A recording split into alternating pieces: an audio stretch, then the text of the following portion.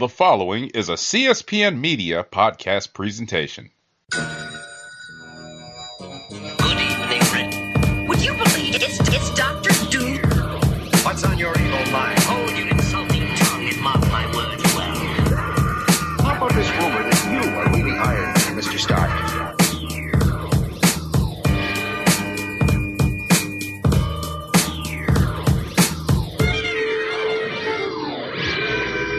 Hello and welcome to another exciting episode of the Comic Book Chronicles.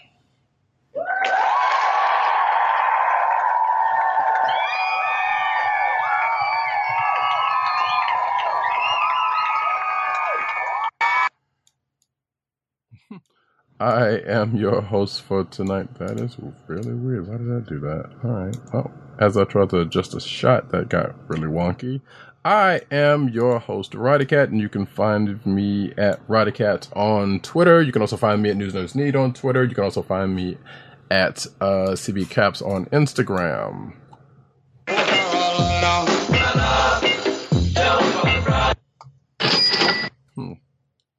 And the man behind the soundboard whose camera looks like it's a little faded, but that might be because of a light situation going on. I was about to say, it's because I'm on the backup camera now. I'm on the laptop camera, which is never good. There we go. Okay, that's better. So yes, that voice you hear is our man in Brooklyn, 1agent_70 on Twitter and Instagram. What's up, everybody? Where Brooklyn at? Where Brooklyn at? Where Brooklyn at? And I'll do this one more time. But not with us here tonight is PCN_Dirt on Twitter, Pop Culture Net on Twitter, PopCultureNetwork.com, and all his umbrella sites therein. Also, the Vine alternative Byte, BYTE, under comic reviews, no vowels. And also not with us tonight is the Osiris that is ish 1 Tim DOGG98 on Twitter, the Click Nation on Twitter, that's DKLIQNATION, theclicknation.com, CBCron, which is the Comic Book Chronicles Twitter account, and also Comic Book Resources, where he's over there writing his face off. And we will have a couple of his articles in the news lineup, to which I come to find out that he actually had done. That's kind of funny. You can find this here program on the Cold Slither Podcast Network. That's CSPN.us. Do it today. And you can also find this here podcast on your podcast perusal place of choice, whether it be Google Play, Apple iTunes, aka Apple Podcasts, Spotify, and the Cold Slither Podcast Network's SoundCloud page.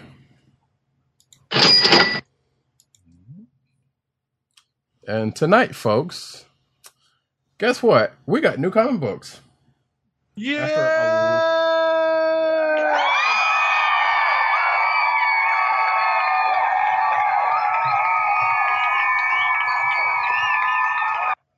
Yes, folks. After a couple of months hiatus from comic books because of the COVID-19 pandemic, comic retailers and Diamond have started putting comics back in the stores and in front of people's faces. Hopefully, mask-ridden faces. For your perusal. And your camera just went out, Agent 70. Don't worry about it. I got it. I'm working on it right now. Oh, I see. You got the plan in action. I got you. I see what you're doing. I'm working on it. Unfortunately, it's messing with my shot, but all right. I was about to say, just leave the shot. Let me just fiddle with my camera because my camera seems to be acting up. It may just need a restart of my computer. But anyway. Yeah, no, because anytime you change cameras, it's gonna mess with the shot. So, anyway. As you were saying, this is our first week with new Marvel books and a smattering of DC books. This is the third week where DC has put out some new content. So, I think last week was probably the first week where they actually had like a decent amount of content. Yes, but we were actually reading, so. Exactly. So it's nice to have some new stuff back. Bear in mind that the schedules for new comic releases have been predetermined and are still subject to change. I would note that next week, in terms of Marvel books, there's just going to be trade paperbacks being produced, or being published. So we will be, in fact, reading another event next week. Yes. In fact, we pretty much already know what it is, but we'll just let you wait till the end of the show and talk about that. Exactly. But yeah, and actually, and I guess on that last point before we get into the books, I have said before that I kind of hate the fact that, we can't do any of these more. Well, it's getting to the point where new books are starting to come out again, and therefore we're going away from the fact that we can, take the time of reading these events and kind of go back over them and kind of relive them, because I've been enjoying that part about it. But, I guess in some point it'll be good to get back to some new books, because as we're going to find out, going a while without, the new books kind of lends itself to saying, what in the world happened? Oh, wait, I got to go back and read this book. I got to go back and read that book, or whatever the case may be, to kind of refamiliarize yourself with what's going on. Right. I mean, I think it bears discussing whether or not we want to maybe provide additional content. Maybe that'll be Patreon content, where we're discussing old events or something along those lines. Along the lines of our Treasury editions, because movies will become further and farther in between because of the COVID-19 pandemic. We may not have too many opportunities for movie reviews that require a Treasury edition. So who knows? Maybe that's what we'll end up doing. That's probably true. Yeah, and there's a couple of gems on the newly released HBO Max that I'm sure we could probably bop to if we really, really want to, and some we definitely don't want to get to, but we might still do. Oh, you know the one I'm talking about. In fact, we talked about one last week, but we've been talking about the other one. Wow, but regardless, we will get to that when we get to that. Let us get into tonight's topic, which is new release books of the week. Yay! New comics. I'm sure we don't have a transition from that. So we're going to... Just to transition into new comics? Sure. You know what? That works. So yes, the first new comic we're going to... As you can see, the rest is kind of on us on the new comics front. But the first comic we are going to do tonight is Amazing Spider-Man number 43. And I totally forgot to get the images for the book, but it's fine. You have to look at us faces. So, I guess we talked about this last week. So this was probably one of the easiest ones to get back into, because it was very hard to forget what happened in that last issue. And if you don't remember, real briefly, it was basically, if I'm not mistaken, that was the backstory on GOG, not Good Old Games, the site, but a creature who is now being tasked to guard one of the fragments that Spider-Man and Boomerang are now looking for. I believe it was the last piece, if I'm not mistaken. So we got his backstory, and tragic as it was, we kind of got into that, and then we cut back into this week and getting into them fighting properly against GOG, which actually was a really quick read, because the fight kind of just happened. But then Spidey kind of came across the kind of being relatively quick on the draw, even for him, was like, well, okay, well, I see what's going on when this particular thing happened, which we may or may not get into, and that ends the fight, because, it settles down GOG to the point of where we get to the last bit of the issue. But like I said, if you want to go into that a little bit more in depth, then... I just wanted to add a few notes. If ever there was a time to take advantage of the opening page summary of what happened previously in Marvel books, this is the time to take advantage of it. It's true. Because I absolutely positively enjoyed reading the summary paragraph that came at the beginning of this issue that reminded me of what happened previously over the last several issues of this book, especially the ones that dealt with this extraordinarily powerful object called the Lifeline tablet. And it's broken into pieces like the Rosetta Stone, and the heroes, or at least in this case, Spidey and someone who is perpetrating like a hero, aka Boomerang, that this is what they're looking to try to find, because this is the secret that Boomerang has. And Kingpin is looking for this tablet, and he's trying to get it before anyone else can. And of course, if it weren't for this paragraph, I would be lost. So take advantage of it and listen to our takes on this issue. But I would definitely recommend that you look at and read this opening summary paragraph before diving into this issue without having to go back into your copy of the previous issue. Unless you did that because you just wanted to, and that's on you. So right. You could definitely do that too. Don't get me wrong. That's obviously that's a more that's pretty much the advisable thing to do. But if you like ourselves have other things to do when we get our new when we get our review copies, we have to read quickly, and that summary paragraph was very, very helpful. I also wanted to note that as much as I'm not a fan of Ryan Ottley's art, he has a way of depicting Gog that is pretty good and and keeps things fun in either size, whether in kind of monkey size Gog and King Kong size Gog. Mm-hmm. He's very good at depicting expressions on Gog's face. Mm-hmm. I'm still not a fan of some of the backgrounds that he uses. I disagree highly with Agent M of Marvel Comics, who is one part of the Marvel podcast team. I don't believe that Ryan Ottley was born to draw Spider-Man, but to each their own. Well, also it is a Marvel podcast, and they're in, Well, you can be honest. That's the thing. You can be without resorting to hyperbole. He might be actually a fan of Otley's work, though. Which, I would agree with you still, but who knows what the case was on that one outside of what we were just saying. Right.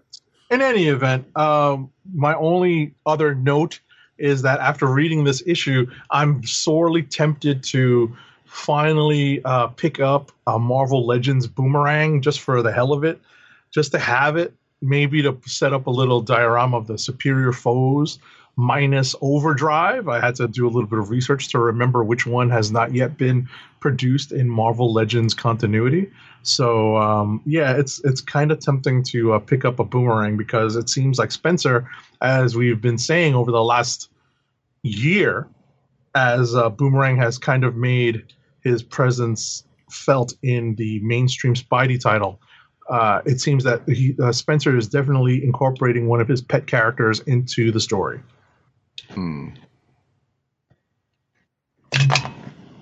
Yeah, indeed. This is all without spoiling what actually happens in the book. We would suggest that you go out and find it and read it. However, still socially distant and still be in compliance with your local laws when it comes to purchasing things from a non-essential store. Indeed. I will say, because there is one part of this that we did not get to, which was the very last part of the book. Because, just like I said... It's like an epilogue? Yeah, basically. Yeah. And also didn't talk about the fight, or the part of the fight where the Kingpin tries to help out, but Spidey was like, "Nah, it's all right. We don't need his help," and kind of takes it literally in his hands, actually, which was impressive. But nevertheless, yeah. So at the end of the book, after the fighting said and done, and apparently Peter Parker has a new let's say roommate. When don't necessarily want to call him a pet, but but he has a new housemate, which is also weird in itself because I'm thinking like, okay, wait, someone's going to eventually see Peter possibly with Gog and put two and two together. First of all.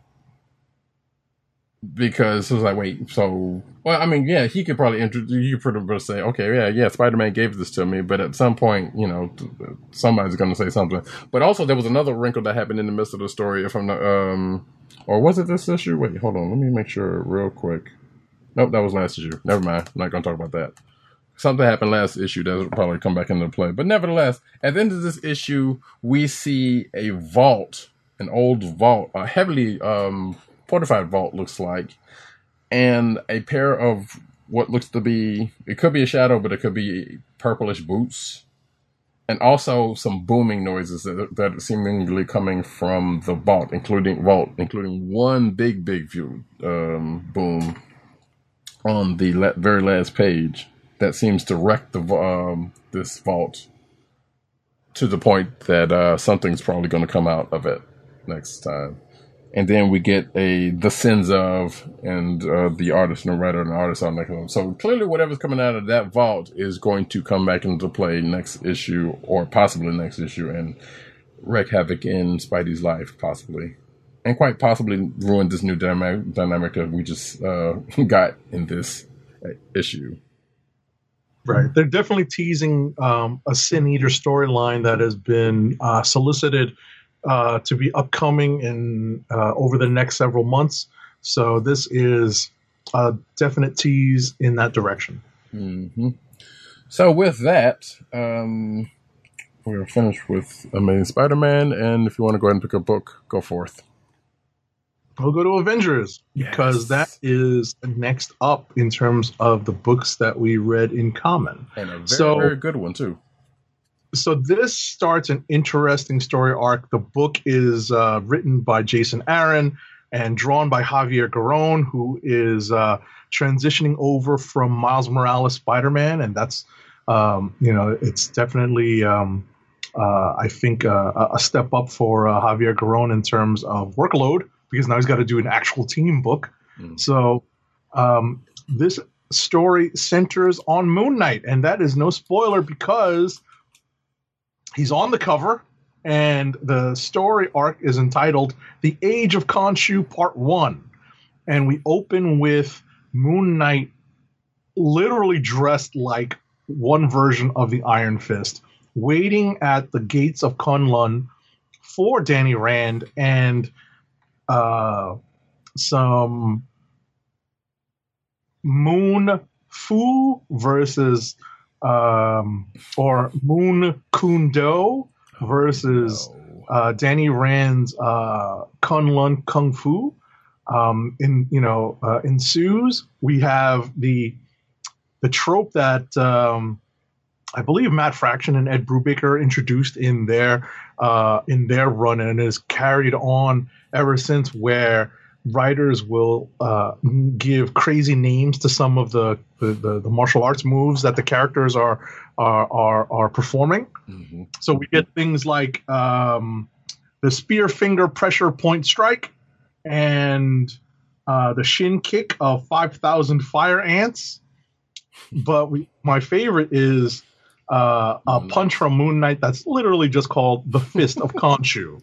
Yeah. So, and they kept doing that. I love that part too. It's like they just kept doing it. It's like all these individual moves that Danny was doing, and it's just Fist of Khonshu up until like later in the fight. But right.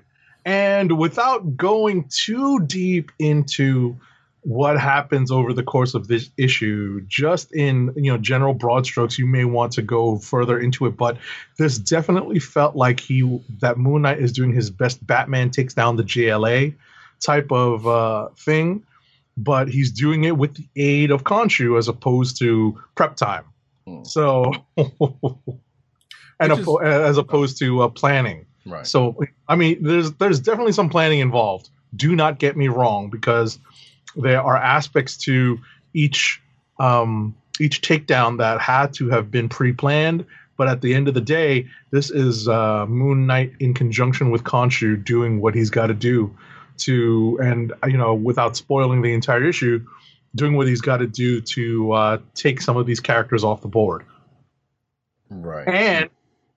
And do something specific that Batman wasn't doing. Which is doing his best Crusher Creel impression without spoiling everything. Oh. I got you. Yes. There is a little bit of Cell Saga going on here, you might say, if you're a Dragon Ball fan. I'll put it out there like that. Except for Moon Knight is not made from, the cells of the people he fought. So yeah, Moon Knight was on a mission, let's just say, that pit him up against friends. And also the fights kind of went like this, like he approaching them up until he got to T'Challa, who the Black Panther, who willingly, spoiler, but no, that was, it is what it is. But obviously, I like to believe that T'Challa has a plan. Although that part where he just kind of seemingly gives the Avengers to Stephen Strange was kind of a weird one, but it, whatever. Anyway, but going into these fights is like, okay, Moon Knight meets up with them. They think he's gone back to one of the delusional things. Because one thing you know about Moon Knight is like he's the schizophrenic, has been classically, and I guess still is. He's also been various states of on the outs, ins and outs of Khonshu, with Khonshu. So I guess he's back in with Khonshu fully on this one for this to be going on. But also in the course of this, because there's a news article about it, so we might as well mention it here. There is a new wrinkle in the potential origin of Thor's weapon Mjolnir. Right. That I won't necessarily get into, but you can kind of put two and two together. And that is going into the rest of the fights. Or at least to hit the particular fight with Thor, which actually does catches up with the Thor book because he's got his new armor on. Right. His new costume on. So, and which also weirdly enough, Doctor Strange has his old armor, old costume on for some reason. Because I was like, I know he's still rocking a black joint in the last volume of his book. That I know of. Neither here nor there. But yeah, going into all of that, people were kind of underestimating Moon Knight, thinking he needs help and he's in schizophrenic. And I was like, no, he even says himself, like, no, I am clearly in control of what's going on here. And then just systematically does his thing, which leads to the end of the book and him and Khonshu on the moon, of all places. But yeah, also, I'm going to say this for the JoJo fans, and you will know exactly what I mean when I say this, and that is, Ora, Ora, Ora! There you go. Because that actually happens in the course of one of the fights, and it was kind of funny. Or if you want to go E-Honda, the 100-hand slap, except for it wasn't 100 hand, or it wasn't hands per se, it was fists. So there you go. This is a potential click of the week for me because this was a pretty good book. We don't know where it's going. Hopefully, it will do something good, but we'll see. The only other thing I will add in closing is like, I wonder if they're ever going to get tired of doing these Age of arcs. Because you kind of wonder, like, there hasn't been any recently, but, there's been enough kind of sprinkled in here and there. Yeah, right? So, I don't know. But yeah, that's it. I don't know if you have any other closing thoughts. No, that's it. Cool. Moving on, I guess we will go to... What's next? Marauders as our last book between us. Marauders number 10. That's right, you actually did read Justice League. I just skimmed it. So yeah. Anyway, Marauders number 10. Folks, the X-Books are kind of sort of back. And in this issue, we apparently find out something that we've been waiting to hear about, and I'm not liking it. Because this is kind of leading credence to some fan theories that's been going around. But before we get into all of that, we get into the fact that Sebastian Shaw, Sebastian Stan's another dude, tasked. Sebastian Stan is a real dude. Yeah. Sebastian Shaw is. Hey, we don't know. There might be an actual. There might be an actual Sebastian Shaw out there somewhere. Right. But anyway, Sebastian Shaw tasked Forge and Tempo to get into. I don't know if he's getting into the wine business or just for like a personal collection. But I was like, you know what? I guess that would make sense. Why would they never do something like that before? Like get one of the folks on the island that has mutant powers that can age things into making them some whiskey. Because why not? But after that, Forge finds out that the Russians are using his tech for his power dampening tech, and Storm. I would love to have seen what happened after that last panel with Storm, because all we saw was a bald fist, and she was gonna use it on Storm. Because if y'all did not know the history between Storm and Forge, too bad. Go back and watch it. But also, there's a little bit of animosity still there because of that. Also, especially dealing with his power dampening tech, which was used on her. I was about to say, read Life Death. Yes. And read the precursor issues to the first Life Death. Yes. Which, yeah, if we think about it, because I think we do have that on our event sheet thing, so maybe we may get back around to it. Who knows? We'll see. But regardless, that goes on to say they go on a mission to. Forge finds out that a person he worked with, when he worked with the government. So there's flashbacks to that whole thing. Still has the knowledge of his stuff because he has a photographic memory. Coincidence? I don't think not. So they go in and take care of that situation. The Marauders do with Emma Frost and Forge and a bunch of the rest of the team, which goes off pretty nicely. And they, as I say in my notes, they basically do Pleasant Hill with the person that they were tasked to go after, as opposed to just outright getting rid of them. But also, we found out a very humorous scene between, well, it's not even between, but it's like Emma taking care of some guards. Right. And also, we find out that Emma has a new spaceship, which apparently we will find out about at some point, that they used in the course of this mission to a pretty decent effect. Because I was like, when the Flood Empire was like, wait, what is this going on with this thing? And then we kind of find out later in the issue, or even, probably about a page or two later, what that ship is partially being used for. And let's just say there is a slightly real world parallel to it. So the next time you see a UFO, it might be mutants. Just know that.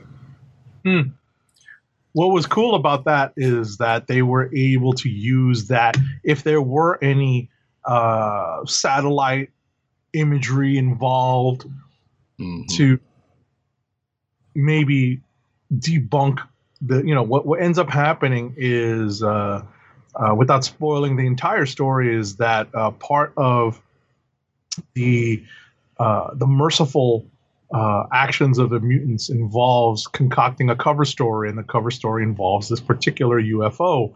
And were anybody to have satellite imagery over that particular area, what would they see? An actual UFO. So talk about backing up a story and making it as seamless and as believable as possible.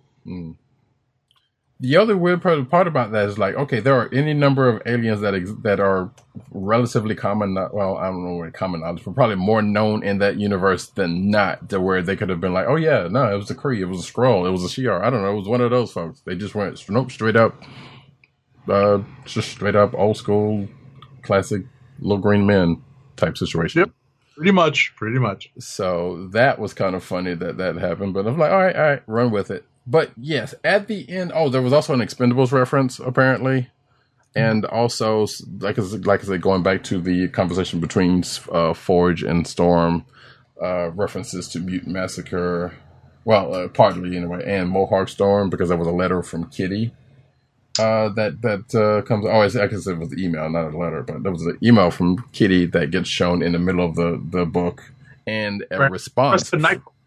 Right, and a response from Nightcrawler. Right. And on that, going to keep closing out without spoiling anything, we find out the fate of one Kitty Catherine Pryde. Right. And I'm trying to see where they're taking Kitty in this story, or Kate Pryde, as she wants to be known as now in the story. It's pretty interesting. Obviously, our trip down memory lane, going into some of the earlier X books, led us to read some of her stories. And I actually wanted to correct myself, something that I noted in our weekly, actually our daily chat amongst the co-hosts. I noted that I made a mistake last week in our Mutant Massacre show. I thought that the Kitty Pryde Wolverine limited series that involved Ogun was after the events of the Mutant Massacre, and I was sorely mistaken. And they couldn't have happened in that order because of the fact that at that point, well, after the Mutant Massacre and Kitty and Nightcrawler regaining their health, they basically go on to form Excalibur. So the Kitty Pryde and Wolverine limited series happened before the Mutant Massacre, which is still, it still kind of makes me curious about the characterization that Claremont gives Kitty during the story. Mm-hmm. At the same time, I kind of understand her hesitance to jump into high levels of violence and bloodshed, even though she could. Even though she was more than capable of doing such things. That's never been how the character has been portrayed. Right. So, yeah, I sort of understand it, but I guess just in the course of reading the Mutant Massacre and specifically the panels that we were referring to, it seemed a little off. But I can understand better why Claremont chose to go in that direction. But in any event, getting back to this week's story in Marauders. I'm curious to see where they take this. I don't know what the fan. I don't remember. I'm going to be honest. I don't remember the fan theories about this, that she's not a mutant, that they're making her something else. That is correct. Something. Yeah. We'll leave it at that. Because that was the basis of it. Like, she's definitely not a mutant. Well, according to fan theory, she's definitely not a mutant, and that is why she couldn't go through the gates in X, Y, and Z. But I don't care for that theory that much, but we still don't know what. Right, we don't know where this is going, and it feels like something is going to get retconned at some point, because remember, we did not see Catherine Pryde for the longest time until we found out that she was still bonded to that missile that was going around the universe. Oh, right. Remember? The world. Yeah. After the events of Astonishing X-Men. Mm-hmm. Oh, right. Was that was, I guess that was part of the theory also, right? I'm not going to give any credence or any legitimacy to a theory at this point that I'm not familiar with. Yeah. So I'm willing to follow this through and see where Duggan is. It's Duggan still writing this, correct? It's Jerry Duggan, yes. Right. So I'm willing to see where Duggan takes this. Yeah. They kind of don't have that much choice. So yeah, there is that, and that's where we leave that, because I'm slightly worried about where they're going to take it if the fan theories prevail, because it would still partially not make much sense to, like, okay, why would you do this and bring her back to just kill her off and just be the one to get killed off, who can't come back like everybody else. But I guess the only other theory could be is like, okay, that was not necessarily her and she's still alive somewhere else. Like, I don't know, like maybe that was a scroll, but obviously that would have presented itself, and right. Who even knows? It doesn't matter. We'll get there when we get there. Because I feel like I always felt like there was another like secret invasion or something else that popped up too. But there's also other stuff going on in the X universe that wouldn't handle that. They would do that like outside of the X books. So anyway, we'll see. But that is it. Go ahead. What book are you doing next? I was going to say you can either do your books or we can do rapid fire because I only got one more book left. I was going to say, do your one book, but allow me a second to step away because I want to grab a prop for one of the books I wanted to talk about. Okay, sure. All right, while he is doing that, I'll bring up my last book of tonight, which is G.I. Joe number 6. So, yeah, this is one of those books that, honestly, because it was already coming out monthly, I was already kind of weirdly loose on what was going on in the book. But at this point, as far as I can remember, Cobra took over the United States in a kind of a Red Dawn situation, and G.I. Joe has been declassified, has been disbanded, but they're still basically heading up the resistance. So that's pretty much the main thing going into this whole volume of the book. They have been recruiting new people, and actually it's kind of a reboot too, because there are some classic Joes that kind of get reintroduced in here as like resistance fighters that just come into the fold, like Roadblock, Jinx. And a couple other people. Scarlet is in charge of G.I. Joe, and they were making her very unlikable. And that part I'm not crazy about. Like Duke, I think. Oh, Duke in the first issue, Duke got killed. So, so a lot of things have happened, and like Cobra's taken over the states. In this particular issue, there's what we see is a mission debriefing by Scarlet and the members of a mission that apparently went south, but the long story short of it was that the mission went the way it was supposed to go as far as Scarlet's concerned, but the folks on the mission did not know that they were a decoy. So during the course of this debriefing, some things have happened, and one of the Joes, who was a newer Joe, basically tried to get one of their friends to defect from Cobra, and they did, but come to find out that friend had a Cobra chip inside of it, and they were found out. And that's what made the mission go sideways. But the weird part about it is the chip, which was under the skin, had been taken care of. Then it was like, well, she's still a liability because of that, so we got to do something with her. And that ends up, something ends up happening that causes an issue between Jinx, well, specifically Jinx and Scarlet, but that causes some kind of issue with one of the Joes who was directly connected with said person. Once they get back to the debriefing, and I'll just go ahead and say, because I don't know that many people that are reading this book, but Jinx gets let go of G.I. Joe. The rest of the crew who was on the team was like, okay, that's kind of messed up, but it is what it is, I guess.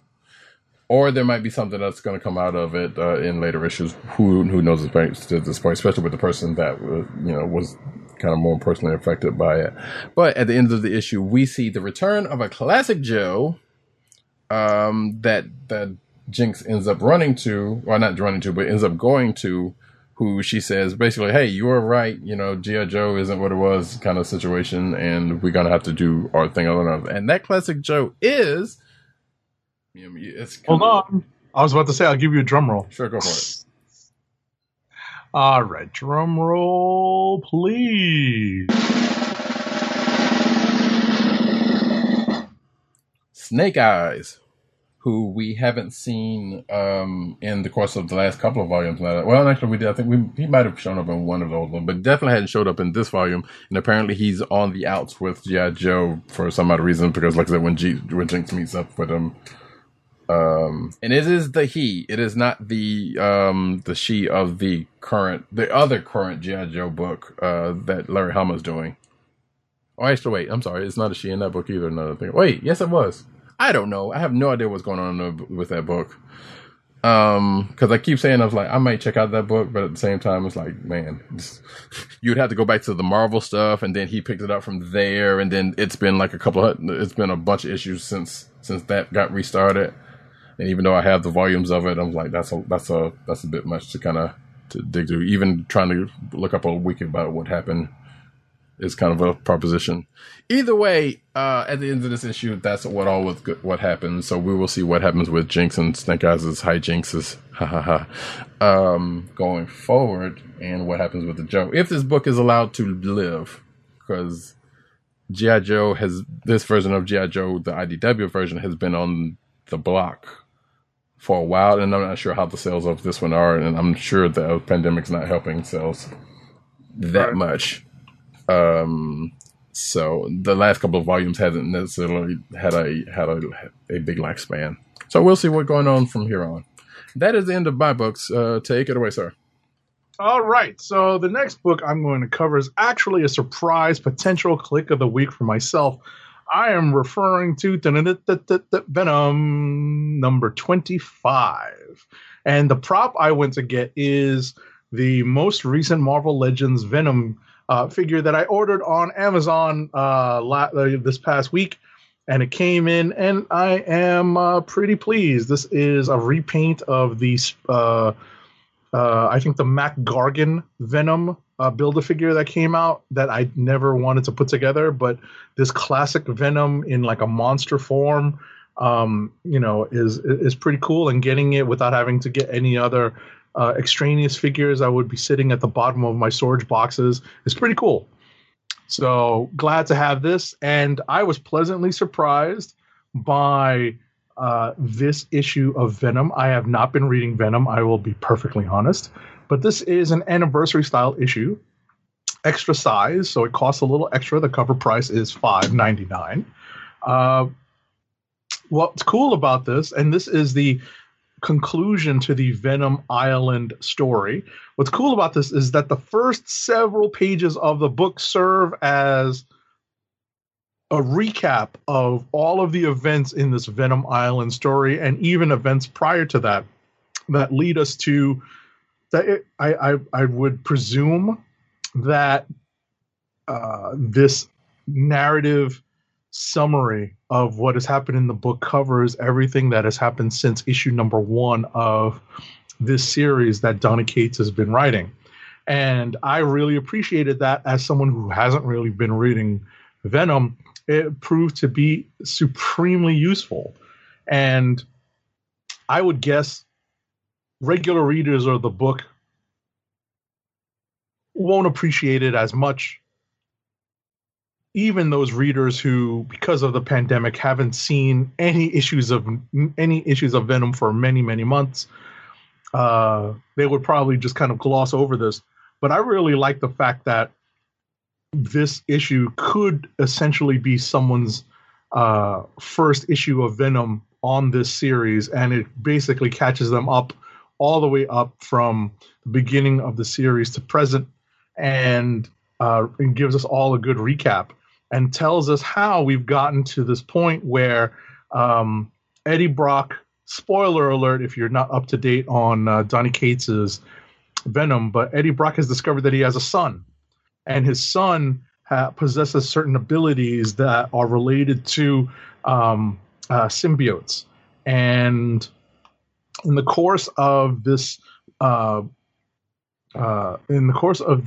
greater story arc, Eddie Brock has been taken prisoner by the Carnage symbiote, and Eddie Brock's son Dylan has had to pursue him in an attempt to rescue Eddie, and lots of symbiote-related hijinks ensue.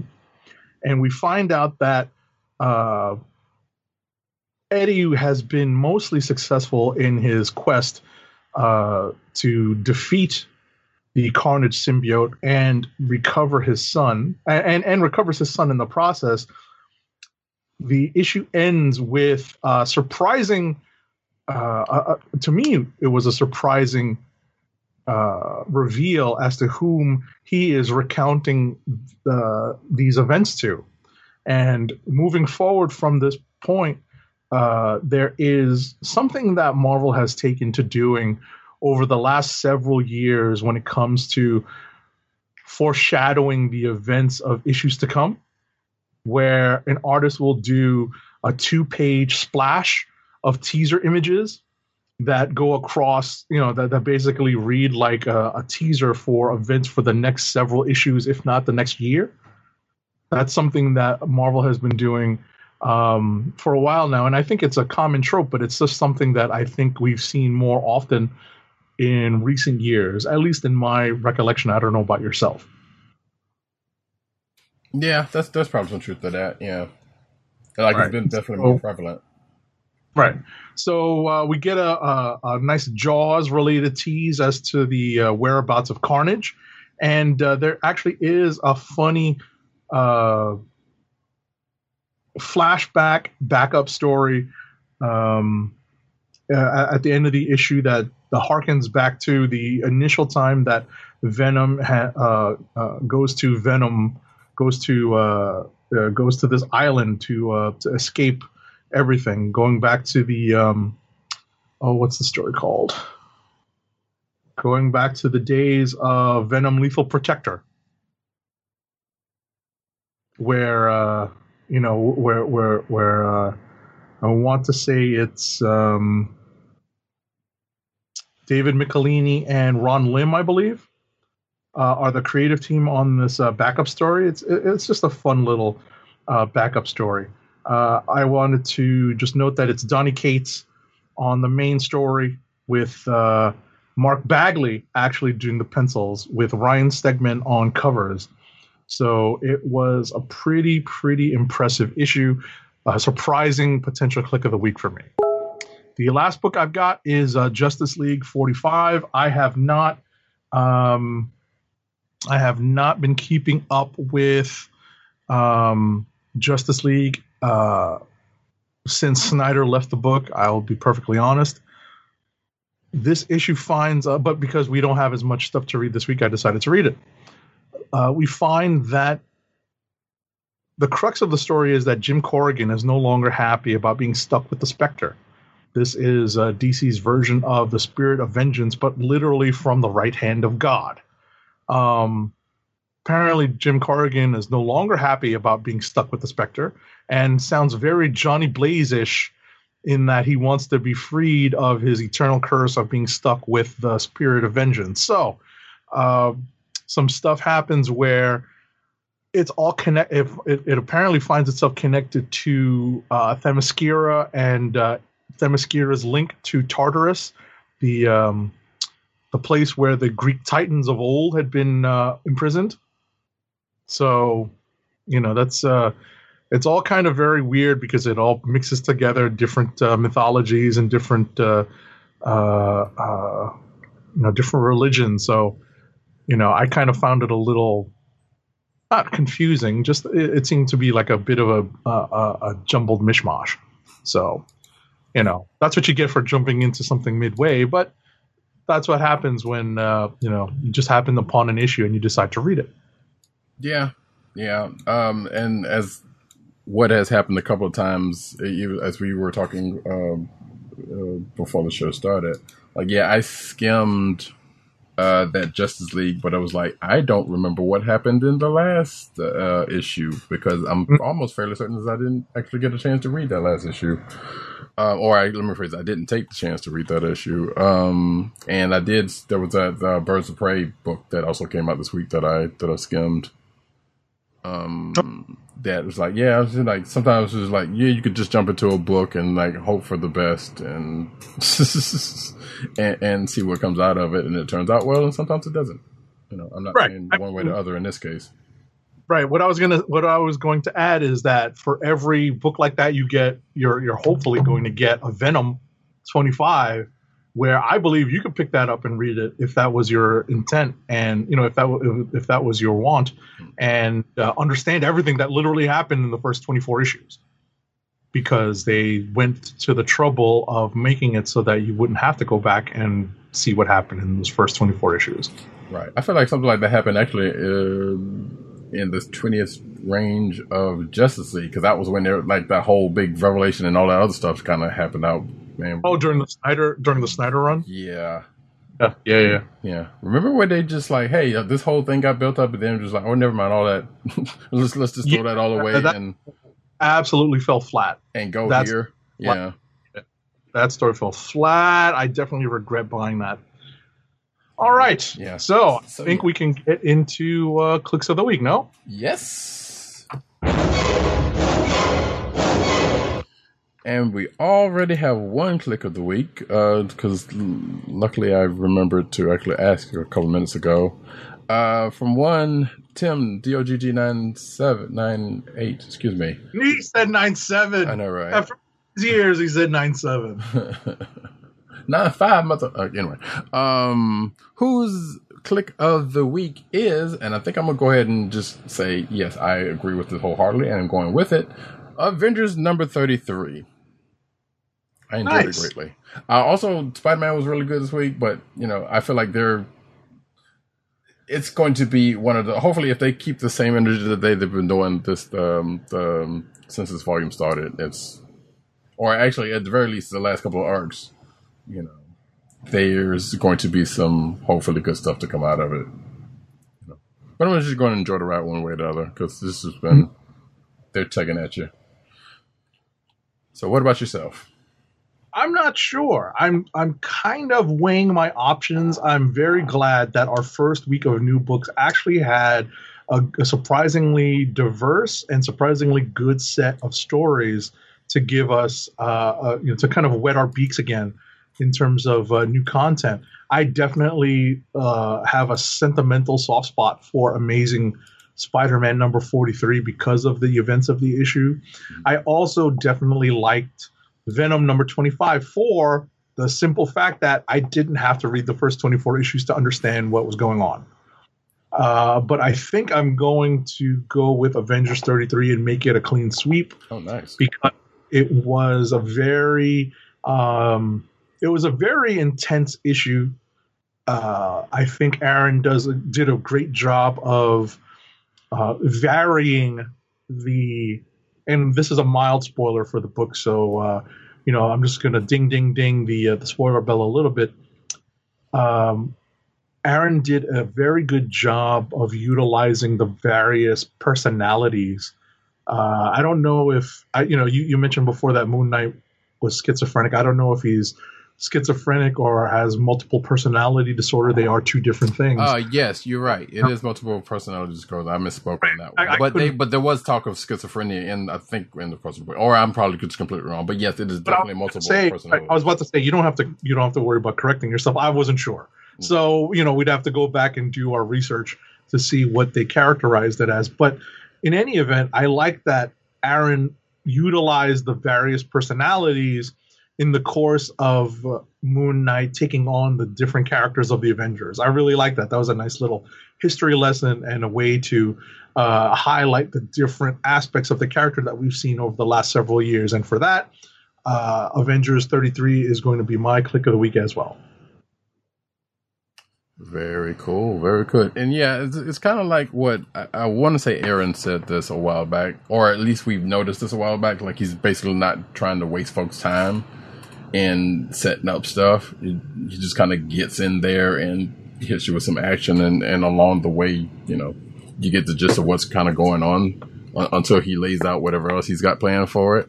So definitely in this one, he kind of hit the ground, just kind of going, and that's kind of a thing he does. So, but yeah, that is it. Clean sweep. We didn't get anything from Dirk this week because he's off doing his thing. Right. He's got family stuff that he's doing, so it's all good.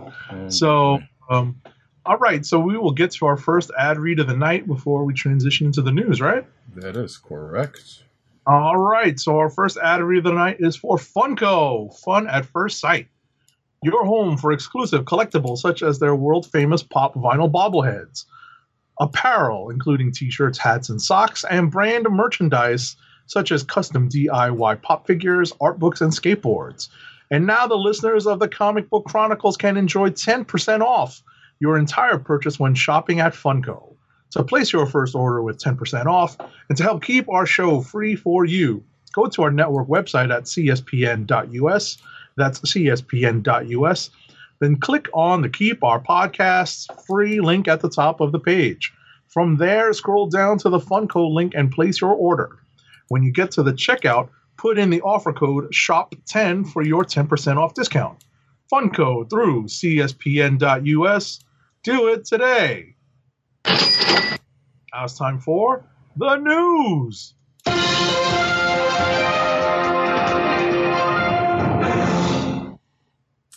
Indeed, and as we do about this time, boop, I didn't mean to do that one. We will start off with this cinematic news. First up, X-Men actor wants to reprise their Fox role for the Marvel Studios reboot. I can't say this is a big surprise. Nicholas Hoult, who starred as Hank McCoy the Beast in several of Fox's X-Men films, have revealed that he is open to playing the character again in a future Marvel Studios project. Quote unquote, that was a fun evolution, and that was something that I'm always looking for, is how a character changes. Holt said about his interest in returning to the role in a recent interview with Variety. He also says, I think there's a lot more to explore with that character, so I'd be interested to know where they see it going next. And at this point, they're not seeing it going anywhere because they haven't done jack jump just yet without any of those characters. We can't even get New Mutants in the theaters at this point, but that are other situations going on. What's interesting about that is we won't have to deal with Fraser Crane as the Beast. My hope would be that Nicholas Hoult would be doing the blue-furred beast, bouncing beast, as my camera decides to go wonky again. Now it's back. So ultimately, I think that is the hope, that's the version of the beast that we would get. Bouncy furball, blue furball. The bouncy bubbly beast, yeah, maybe. Who's a little younger, because it always bothered me that we had a much older Beast in the X-Men movies. Yeah. So, well, I guess they were using that to get away from, it's like, well, instead of doing, why no, because he was, never mind, I was about to say something, because they actually did that with the Fraser Crane version, huh? Anyway, regardless, yeah, and they could also go to, like, if they just want to skip ahead a little bit, go to X Factor Beast. The early X Factor Beast where he's like still human before he reverts. Before he diverts to the less smart version, and then back. Again. So there's options, there's avenues, and I think McAvoy's probably already said, or one of them has already said that they would be open to come back in here. Whether any of that's going to happen, who even knows? But next up, Moon Knight is joining the symbiote fight on Spider-Man Maximum Venom. So Disney XD has released the official synopsis for Vengeance of Venom, the upcoming third episode of Marvel's Spider-Man Maximum Venom, and it heralds the arrival of none other than Mark Spector, a.k.a. Moon Knight. This is set to air on June 21st, so that's pretty interesting. Talk about, Moon Knight's getting a lot of play this week. Yeah, I was about to say, it's as if there was some sort of synergy going on between the comic books and their animated properties. Weird. Right. Things that make you go, Exactly.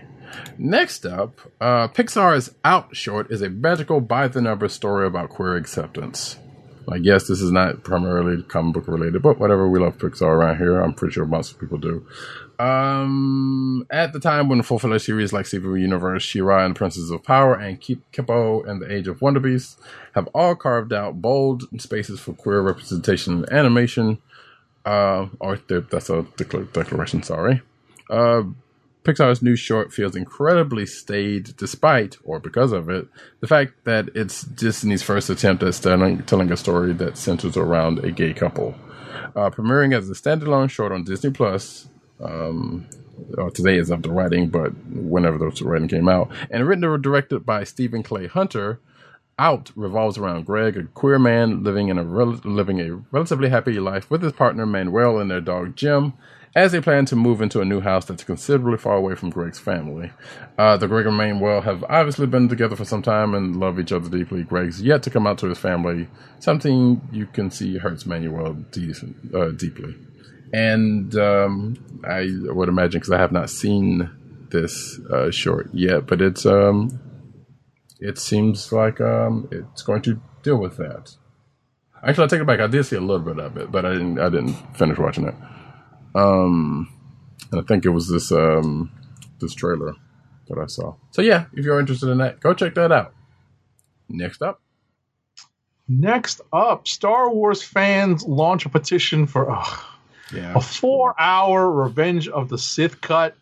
The announcement of the release of Zack Snyder's Justice League, known to fans as the Snyder Cut, may have inspired fans of other franchises. Now, some Star Wars fans are rallying around a petition calling for an alleged 4-hour George Lucas cut of 2005's Revenge of the Sith. The petition was posted on change.org by some folks and addresses George Lucas directly and not the Walt Disney Company, which currently holds the rights to Revenge of the Sith.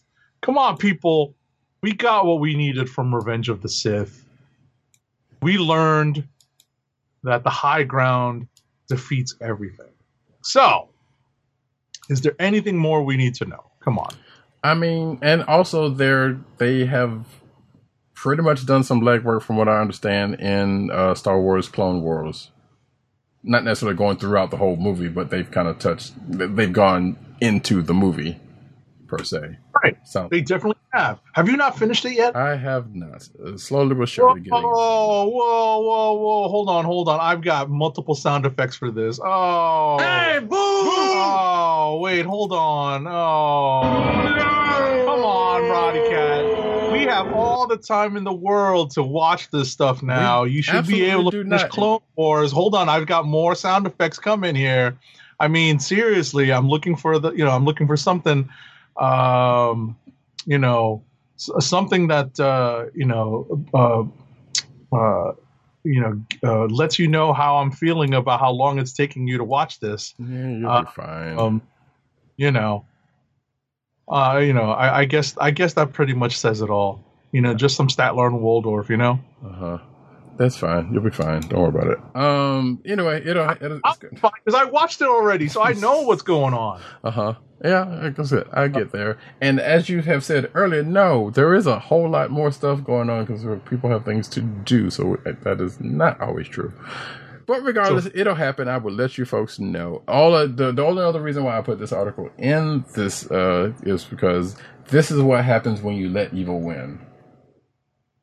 Now, yes, we talked about last week that the Snyder Cut is coming out, and that yes, it's going to be on HBO Max at some point along the line. So that's kind of a caveat somewhere along the lines. But regardless, evil still won. And now this is what happens when something like that happens. People go fool with change.org petitions for no apparent good reason. We don't need this. We don't. Anyway, next up. Fortnite will screen a full Christopher Nolan film this summer. So, following the premiere of Christopher Nolan's Tenet, I was in the trailer, actually, not the movie. In Fortnite, Epic is continuing its bid to host all of the live events, teasing the screening of a full-length Nolan flick this summer. Because Epic loves a bit of build-up, it's not revealed what film it actually is. My bet is probably Dark Knight. Or actually, no, it's probably going to be... I think Inception. I think Inception. Exactly. That's what I'm thinking. Or it could be Memento, but yeah, Inception probably is the better bet. Regardless, Jeff Keighley teased the event after his interview with actor John David Washington, saying that it would be an iconic Christopher Nolan full-length feature film. He announced it again on Twitter, but didn't offer any more details, which actually probably gives more credence to either Memento or more than likely,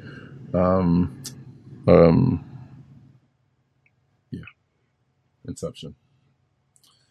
So here's the thing: as I told somebody the other day when I saw this, it's like, Nolan's movies are relatively long. Even the Batman ones, like they're like 2 hours at the rip, if I'm not mistaken. So folks are going to be there a long time, which I'm sure does well for Epic and Fortnite's bottom line. That's fine, because that's just like, hey, they were in game for X amount of time. And I know those concerts have been kind of hit and or a little miss, but mostly hit. So they're doing whatever that thing is. They're doing something. It's still weird. But stay tuned. Yeah, stay tuned to find out what that movie end up will be, because more than likely I don't like that game. Well, not even more than likely that, but more likely we will find out more as time goes by. But I dislike what they've done with that game. or more importantly, the base of that game. But we don't have to get into that because that's a whole nother podcast. Next up. So apparently Zack Snyder's already working on the first trailer for his version of the Justice League. He made the announcement that the Snyder Cut would be coming to HBO Max during that Man of Steel watch party on Zoom, and now he has confirmed that he will be putting together a brand new trailer for it. Okay. After being asked multiple times on Vero if there will be a trailer for the Snyder Cut, he succinctly responded that he's working on it, and when asked about how soon, he replied with an emoji suggesting the trailer might indeed be arriving in the near future. It's all relative, folks. Near future is all relative. And yeah, this is true. Yeah, the less said about that, the better. Like, whatever. We've made our point on this one. Next up, I guess continuing on those lines, Ben Affleck records video celebrating Zack Snyder's Justice League. So yeah, during a virtual appearance on Kevin Smith's Fat Man Beyond, Ben Affleck shared his enthusiasm for the upcoming release of Zack Snyder's Justice League.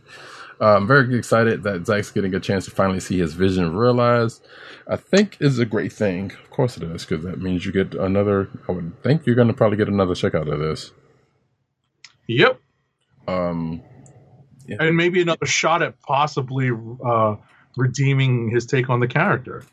Yeah, there is also that. Yeah, despite what's going on with that other Batman movie, exactly.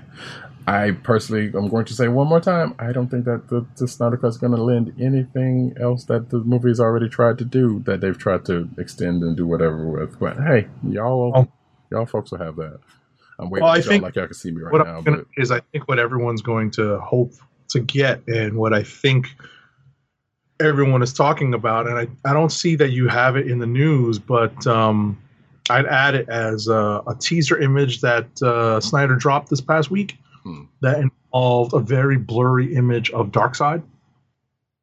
Oh yeah, I think there was another article saying that he might be trying to add someone, but I mean, but that's kind of what they were going for with the movie anyway. When they had Steppenwolf, like they were. Well, at the end of the day, they're going to at least tease an appearance of Darkseid. So that's what I think fans are hoping for, because of the immense disappointment they felt when they got that version of the Justice League movie. So, we'll see. And on that note, I will wrap the movie news with Henry Cavill is in talks to return as Superman in upcoming DC movie.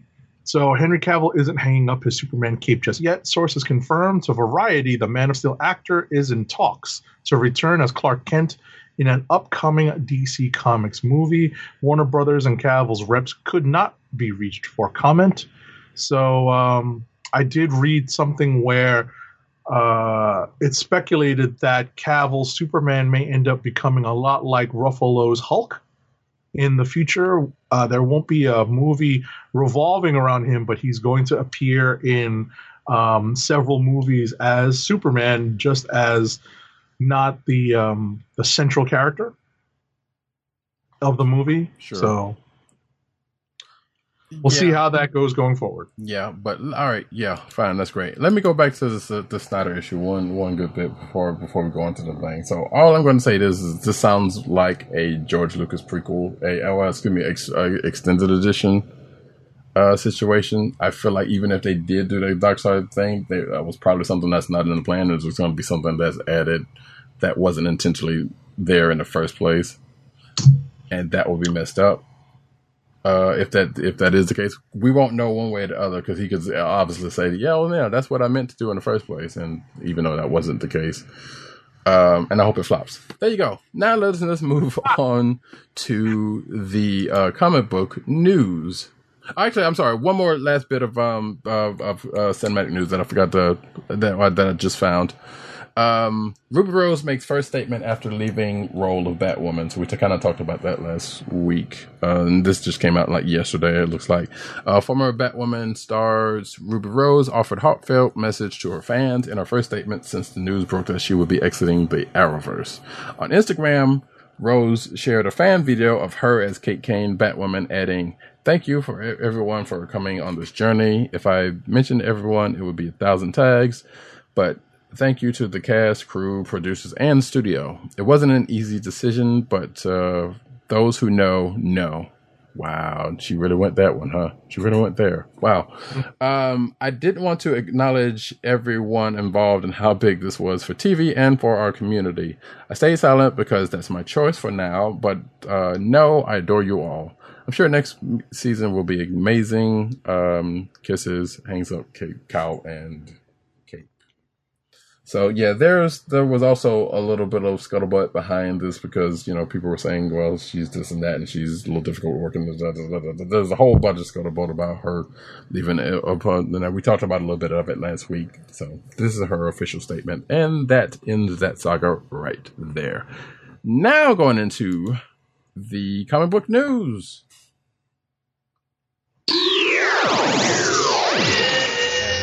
Agent 70. Wait, can we just go ahead and can I show this real quick? What you're messing with? No, it's the Venom. I know. Just show it again for the camera because I didn't get a good close up of it last time. There we go. Yeah, so I didn't have you up while you were showing it. Well, I didn't have a full picture up while you were showing it, but there you go, folks. You can see that in full. And I've got something else for Toy Corner as well. So okay, sweet. Well, we'll get back to that. Right. DC launches new solicitations catalog. So because DC has embraced a multi-distributor model that now includes Diamond Comics distributors, Lunar and USCS, the publisher apparently needed to create a new monthly solicitation catalog that wasn't exclusive to Diamond. And Friday they announced that this would take the form of DC Connect. And the quote is, this downloadable digital-only catalog features solicitation information for DC comic books, original graphic novels, collected editions, and collectibles. And that's just the start, reads DC's description.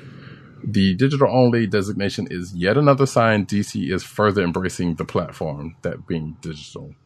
Now, if I'm not mistaken, there was a book that came out, an actual print, like last year, if you remember correctly, that DC was doing. I can't remember the name of it right now, but you remember they had that book out that there was like, I think there was like excerpts of stories upcoming and stuff like that. That only lasted like 6 issues that they were giving out for free. Like, I'm kind of surprised they didn't keep the name of that, and if that was the name of that, I don't remember if that was the name of it or not, and just kind of keep it for solicitations. I can barely remember yesterday, so. Well, I remember us talking about it, and this article doesn't say. The catalog will have a new look and layout compared to its predecessor, DC Previews. I think that was the name of it, making it more engaging and easier to get the latest info on current and future DC. Because I remember they said, like, yeah, we're going to stop the book, and then we're going to bring it back as, you know, try to bring it back at a later date or something. So I'm guessing this is what came of that. So there you go. And then there's an excerpt for something, or it looks like books that are coming up in August with their solicitations with that. So there you go, folks. If you are a DC fan and interested in that, and I know some folks will probably have some one thing to say about it one way or the other, it's going to be out there. It doesn't say. Here we go. The debut cover of DC's Connect features artwork from Jason Fabok and Brad Anderson for August's Batman's Three Jokers. The full PDF is downloadable now at dc.com/connect. So there you go. Have at it, folks. Next up. All right, next up, DC has added Birds of Prey to the lineup of stories being made available digitally for the first time. Fight or Flight by Gail Simone was originally published earlier this year as part of the Birds of Prey 100-page giant and will debut digitally Wednesday, May 27th. That was yesterday. Yes, under the title Birds of Prey, Sirens of Justice. Okay, cool. Yeah, see, that was the book I was talking about earlier that came out that said I skimmed through. And right. This is that. So if you've already read the Birds of Prey 100 book, you already know what this is. Like, they've done this before, because that Titans Rage book that we've seen coming out, like, digitally, is also from the Titans, giant books. So they're basically breaking all that stuff out and kind of putting them in stuff like this, and putting them back out like this, digitally. Right. So, next up. The 100 books that come out in Walmart, correct? Right, exactly. Yeah, the ones that are exclusive to Walmart. So there's no way I'm getting my hands on any of those. Okay. Well, yeah, I guess I know at this point, because I know the last time I went and checked that section, which granted was probably a good month ago, they still had a good clump of those books of various ones. Right, but there's no Walmart within easy driving distance from me. So you, right. Mm-hmm. So, yeah, for you finding it. So, yeah, so I guess that's for people like that, then they got this option. Yep. Next up. I think this is you, Incoming Catwoman. Incoming Catwoman. Well, I don't think so, but whatever. I'll take it. Incoming Catwoman writer previews her return to Gotham in 80th anniversary. 100-page super spectacular. Spectacular. Anyway. Wait, you finally watched all that though, right? I didn't watch all of it, but I watched a good bit of it. It's so good. Yeah, we had talked about that then because I was watching. Because I think something else came up, but I watched a good bit of it. I was like, yeah, that was all right. Because for those that don't know, a while back, sometime last year, probably something like, or maybe even 2 years ago, I don't even remember. Agent 70, I'm pointing to him like y'all can see me at this point. Was into Spectacular Spider-Man, which was on TV at the time. Years ago now. Yeah, but what it is that I brought it up as a recommendation for, you know, in my opinion, the best cartoon iteration of Spider-Man that's been produced to date. Every cartoon Spider-Man has its pros and cons, but I think overall, despite the fact that several origin stories were changed for Spectacular Spider-Man, I felt like it lived up to the spirit of the characters and the stories that had come before, especially in the pages of Lee and Ditko's Spider-Man run. So that's pretty much where this little tangent goes. Yeah, this has absolutely nothing to do with the story. And I still maintain Spider-Man is Amazing Friends, but that's one that's kind of a popular choice. But also that the Spider-Man, the 90s Spider-Man, so, you know, I don't know. If I ever finish that run of Spectacular, I may revisit that. Who knows? Anyway, regardless, let's get it back to the news. Whoop. So Catwoman's got an 80th anniversary special coming up, 100 pages. The creative team is Ram V, artist Fernando Blanco. And it says here they're getting a head start with a story in June 3rd's Catwoman. That's right, because this is the creative team that's taking over Catwoman. And they're starting in this super spectacular with Addicted to Trouble in June 3rd's, in that June 3rd 100-page thing. In Addicted to Trouble, Selena and her sister Maggie hits the road. Man, typos, Newsarama, come on, man. Or woman, whoever. Hits the road to help Catwoman move from Villa Hermosa, her location for most of the current Catwoman run, back to Gotham. V and Blanco's story is one of several in the June 2nd 100-page anthology, including work from the likes of Ed Brubaker, Paul Dini, Tom King, Chuck Dixon, and Liam Sharp. So there you go. Look forward to that if you're a Catwoman fan. Next up, and news that is sure to delight Agent 70. Of course. Even though I'm not necessarily going to be picking these up, I always like the fact that J. Scott Campbell is drawing 8 Catwomen through 8 decades and new Catwoman 80th variant. So the milestone Catwoman 80th anniversary 100-page super spectacular is due out June 3rd, and DC has begun releasing variants. That's next week. In addition to the main cover by Joelle Jones, there are variants by Adam Hughes, Travis Charest, J. Scott Campbell, you know, one of the regular variants, Frank Cho, Stanley Archerm Lau, Gabrielle Delato, Jim Lee and Scott Williams, and Alex Sinclair, Ji Hyung Lee, Natalie Sanders. Man, I'm running through all these. Shannon Mayer and J. Scott Campbell are doing, he's specifically doing exclusives to his online store. So, and Neil Adams is doing the same thing as well. So I guess Campbell's doing a bunch of these for his online store as an exclusive. Yeah. Cool. If you saw if you're looking at the video version of this here program, you will see me running through a bunch of them, which included more than just J. Scott Campbell's version. But, cool. So yeah, for you. Yeah. Anyway, next up, Justice League Power Rangers artist is drawing his own Marvel vs. DC comic, because this is also a thing that's been coming off of social media, particularly Twitter. in the last month or so, weirdly enough. Artist Stephen Byrne is illustrating a fan comic that sees the members of the Justice League and Avengers engage in combat. So Stephen Byrne, who drew the Justice League Power Rangers miniseries, has posted several images depicting a Marvel DC dust-up. The artwork pits DC's fabled trinity of heroes, Batman, Superman, and Wonder Woman, against Captain America, Iron Man, and Thor from the Avengers, aka Avengers Prime, some would call them.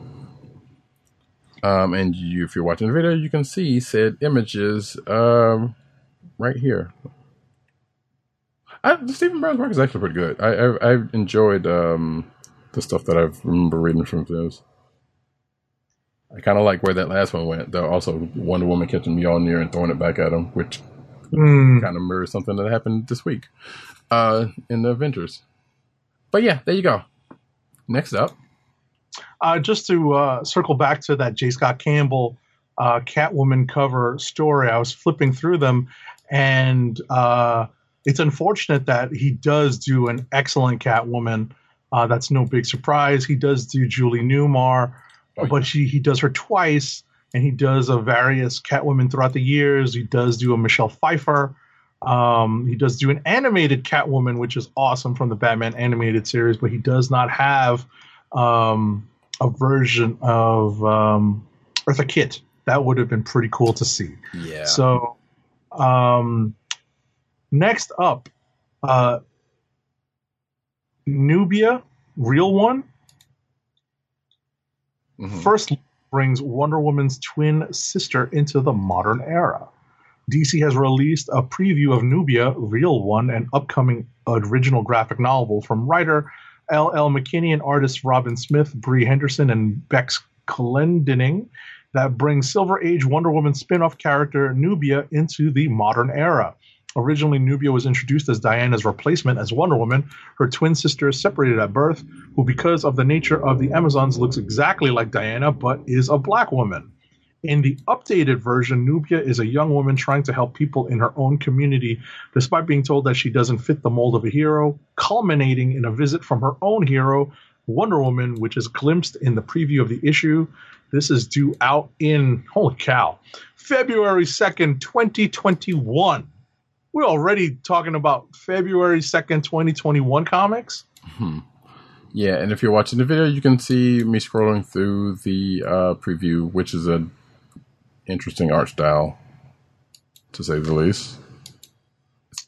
Kind of feels slightly Mad Magazine-ish a little, but it is. But it's not bad looking. So yeah, you can check that out next year when that happens. It's probably something I wonder if this is something they already had going already, but since COVID, I guess. But why they push it back that long, I don't know. It is what it is. Next up, it wouldn't be surprising, just as a quick note, since you said that, if this had been something that came out at the end of this year. Right. Literally got pushed back 2 months. Right, like it was already slated to come out sometime this year, but yeah, pushed. You're right. Yeah, that could have been the case. Just the math just happened to hit me when you said that, so... Yeah, that's what I was kind of thinking. Yeah, it's it was definitely something that they already had in the pocket, and whatever. DC's new Omega Lantern is its most terrifying Green Lantern yet. So this is a spoiler for Justice League Odyssey, which I think is out. We won't go too far into it, and actually, I feel like we're kind of retreading this but Jessica Cruz, who was the Green Lantern in Justice League Odyssey. Died by the hands of Darkseid, which many heroes have done, apparently. And only to come back. Well, only to come back, exactly. Just like she did, apparently. She regenerated like Doctor Who. So yeah, she got burnt to a crisp by Darkseid, came back, but she also came back with, I believe, some of Darkseid's power. So, and it says here, with Omega powers in place of her usual power ring abilities, Cruz just gave the supervillain a serious run for his money with powers he inadvertently gave her in Justice League 20. So, yeah, that happened. Odyssey is one of those books I said I was going to catch back up on, because I was curious going into it, especially with the makeup of the team. But I fell off of it because we had other stuff going on. So one of these days, that and Terrifics is going to get caught up on. Next up. A few Masters of the Universe characters have been reimagined in cool, gritty fan art. Okay. Artist and production designer Paul Gerard put together a group of images that reimagine a few of the characters from the series and shows what they might look like in a more lifelike form. Okay. The characters he's done so far include Skeletor, Teela, Evil Lyn, and Man-at-Arms. That'd be interesting to see additional takes. Yeah, actually, and if you're watching the video, you can see said takes. Actually, some of them look pretty good. I mean, all of them look kind of good. The Man-at-Arms is kind of weird around the face, but at the same time, Man-at-Arms is kind of weird around the face. But yeah, they look good. Then Skeletor looks kind of gruesome. There you go. Next up. So this is the thing. I will have a word or two about this, but I'll keep it brief. But former Marvel editor asks woman to leash dog, has police called on him. So folks have been seeing this video of this lady in this park that who was supposedly the dog was supposedly leashed in this park, but she let her dog off the leash. Only to be filmed by this guy who was doing some bird watching at the time in a place where her dog was supposed to be leashed, mind you. She saw this, freaked out, damn near choking the dog while she's saying, "I'm going to call the police. I'm going to call the police." Blah blah blah. This and that and the other. And you know, for all intents and purposes, for a lot of folks, like this is just some random black dude that got needlessly called the police upon for some white person doing something wrong. As tends to happen way far too often.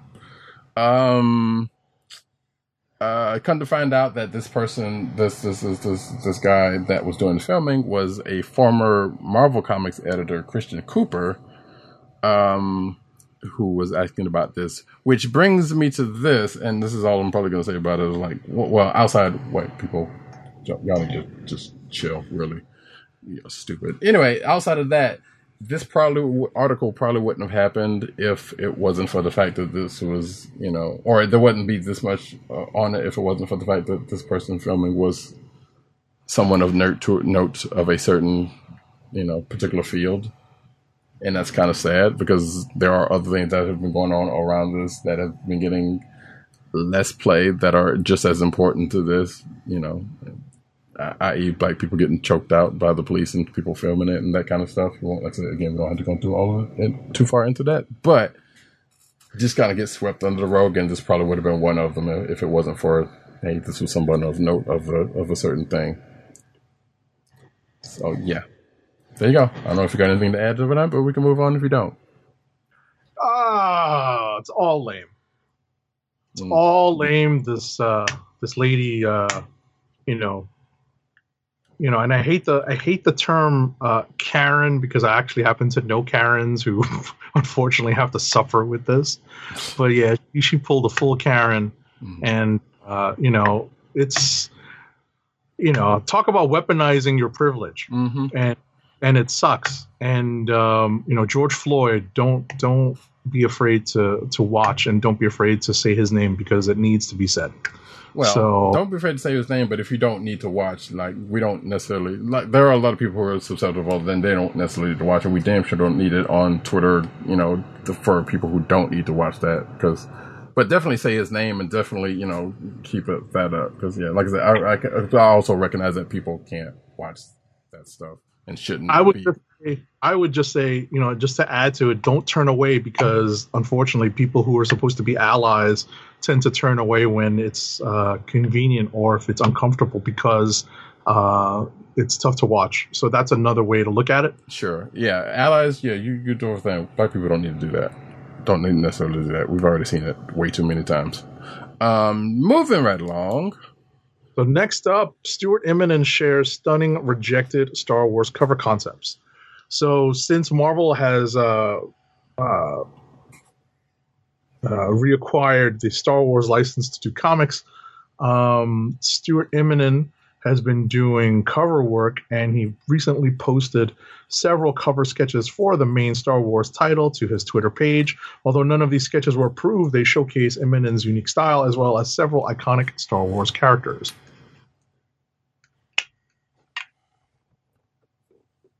Actually, I will. There we go. There's one of the pictures right there that's come off of Instagram. And yes, a sketch of Han Solo and some other stuff. Actually, I can pop through real quick, just so if it'll show up. There we go. You can see that real quick as I plumb through them. Some quick sketches that Eminem did, that unfortunately will never be used. So, there you go. Maybe they'll show up somewhere else. Next up, a yellow Hulk just crashed into the Avengers world. And this is the spoilers for Marvel Action Avengers number 10, which apparently is out, I guess, or is out at this point. I'm not sure. I don't remember seeing another thing, but it is what it is. We don't have to necessarily go into That's out this week? According to Tim's article, yeah. I think it is. So, but I don't remember seeing it in the thing. It's just a word because I don't think any of us actually read it. Regardless, apparently there is another iteration of another transformation of the Hulk that actually is probably not canon because this is the IDW Marvel Action book and it's not canon with the rest of the Marvel stuff. So take that for what it is. But now there's a yellow Hulk for whatever odd reason. Next up, X-Men's Mystique by Mike Mayhew joins the Jim Lee charity auction that is benefiting the Book Industry Charitable Foundation. The acronym is BINC. The piece is going to be auctioned off to support that charity. So that's pretty cool. Yeah, that charity still. It's available on Jim Lee's eBay page. Yeah, they're still doing that, and that's great. It's awesome. Excuse me, it is hot in here, so we're going to wrap this up kind of quick. Avengers just revealed Mjolnir's true origin and new master. We kind of glossed over this when we were talking about Avengers number 33, so we don't necessarily need to go for it right now. Just know that there's a little bit of a retcon to Mjolnir at this point. Yeah. We may talk about it at some point because it'll probably come. I'm assuming it's going to come back up again in Avengers, but we'll talk about it then when it does, or if it does. Next up, the thing about it is that it's Jason Aaron, who, of course, is just coming off of a big epic run on Thor himself. So, if ever there was going to be a writer to do this particular retcon, it's going to be Jason Aaron. It's true. So, next up, Marvel adds in awful news. Marvel adds Cosmic Ghost Rider, Valkyrie, and more to the digital first schedule. Marvel Comics has announced a list of digital first comics that will be available starting next week, including Revenge of the Cosmic Ghost Rider, Valkyrie, Jane Foster, and more. These digital only titles will go on sale June 3rd, June 17th, and July 1st, with print collections arriving later this year. Ugh. So that seems the reason why Agent 7 is feeling like that is because it kind of feels like, and we've talked about this last week and probably the week before that and the week before that possibly because this is not the first time these things have been going on. But that Jane Foster Valkyrie is a good book. We don't know how it's doing in sales. We don't know if the decision to make it go digital in this fashion is a result of sales or some other reason that we don't necessarily know about. I'm kind of hoping it's like, no, they have faith in the book, so they'll put it out digitally and they'll redo it then, but it doesn't seem like that's classically the case. The speculation that I read online is that it's related to sales, but not completely based on sales. Sure. One apparent determining factor is that the book may be coming to an end sooner rather than later. And that they're putting out the remaining issues of the run in digital format before they decide to wind it up and relaunch it possibly in the near future. So that doesn't bode well for the two books on my pull list that have found themselves in the digital only announcements, those being Ghost Spider and Jane Foster Valkyrie. Right. So this is why we look to this kind of stuff with a little bit of trepidation, because that doesn't always mean something good, or it could have meant something good, but who knows if that speculation is on point or not. I feel like there's probably more credence to it than not, and that's going to be sad. Yep. But here we are. I know one of the books that went digital only just finished up last week, and which was Hawkeye Freefall, which I forgot to read, and I meant to read for this week, but it didn't. So it wasn't ending anyway, so it doesn't really matter. Next up, Marvel creators celebrate return to comic stores with new video. After the coronavirus COVID-19 pandemic delayed months worth of its new releases, Marvel Comics is finally returning to stores. To celebrate, several creators appeared in a video on Marvel's YouTube channel to encourage fans to pick up the new releases. The creators involved includes Marvel's editor-in-chief C.B. Cebulski, writers Leah Williams, Donny Cates, Jason Aaron, Tini Howard, Jerry Duggan, and Matthew Rosenberg. And artist Greg Land, fan favorite from Agent 70 and Dirt. Ibn Coelho, Declan Shalvey, Rachelle Rosenberg, Carmen Carnero, Pepe Larraz, and Mark Brooks, Humberto Ramos, and Javier Garron, which we talked about earlier. It's a really weird world outside our windows these days, Cebulski said. But I know that the heart and heroism you find in the pages of Marvel Comics is going to brighten all of our days. And I'm not going to pose it as a Japanese person anymore to get... You know what? Stop. We're not going to do that. We're not going to do that again this week. So yeah, there is that. If you want to check out the video, you can go to Marvel's YouTube channel and check it out. Next up. So, 3 boys in Cayanta, Bolivia, suffered Black Widow bites following an attempt to gain superpowers so they would be like Spider-Man. The boys, aged 8, 10, and 12, found the Black Widow while their mother was cutting up wood, according to the Daily Mirror. Just as Peter Parker gained spider powers after being bitten by a radioactive spider, this is the part they forgot about. The radioactive part.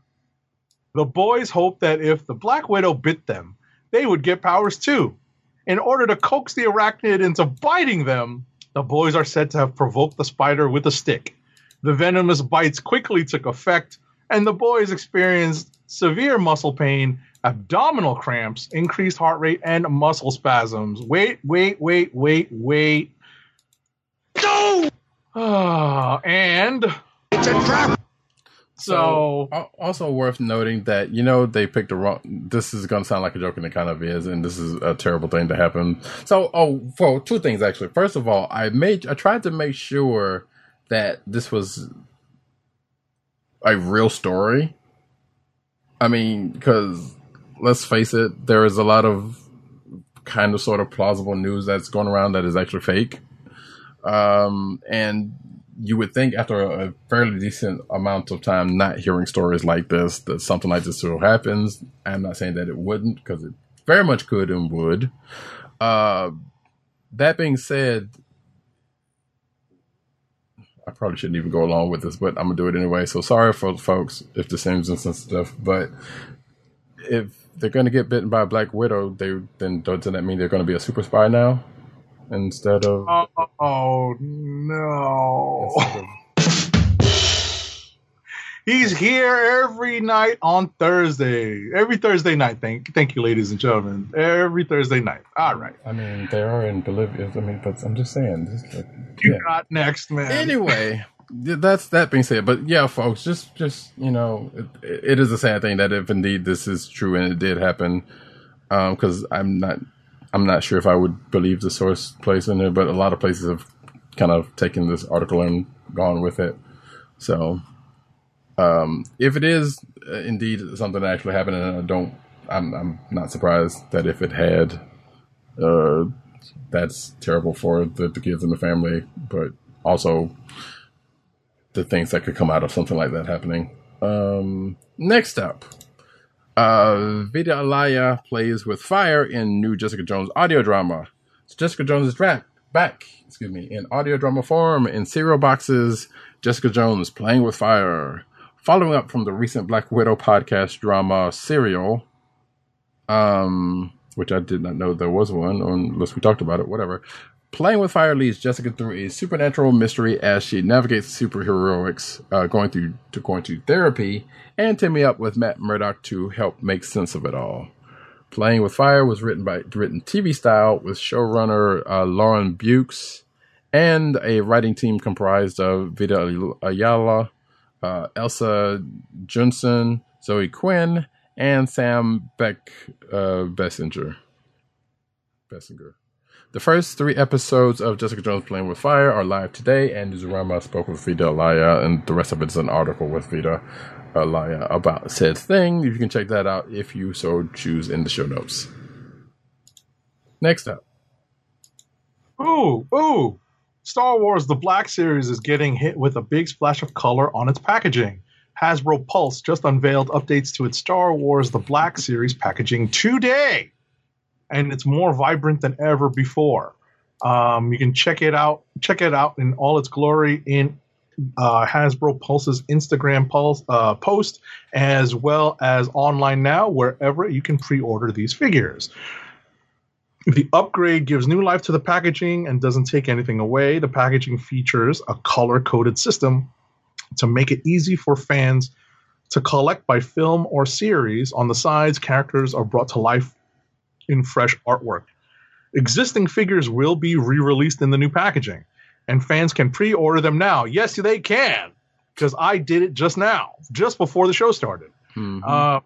The initial wave of figures features characters from the original trilogy and Star Wars Rebels. The Rebels batch will include a new figure of Zeb Orrelios, which, like the rest of the Black Series, features a high level of detail and authenticity.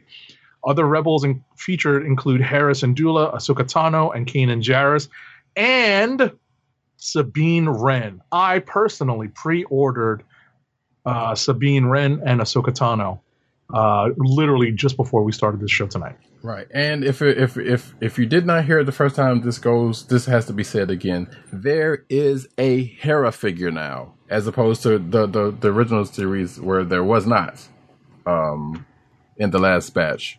So I think everybody else had a batch, and actually I'm not sure if Chopper did, but Chopper probably did.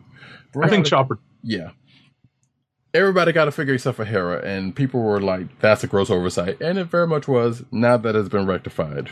So, actually, I don't know if it was in this wave. In the previous Rebels wave, there was a previous Hera figure. Are you sure? Positive, because they showed a previous.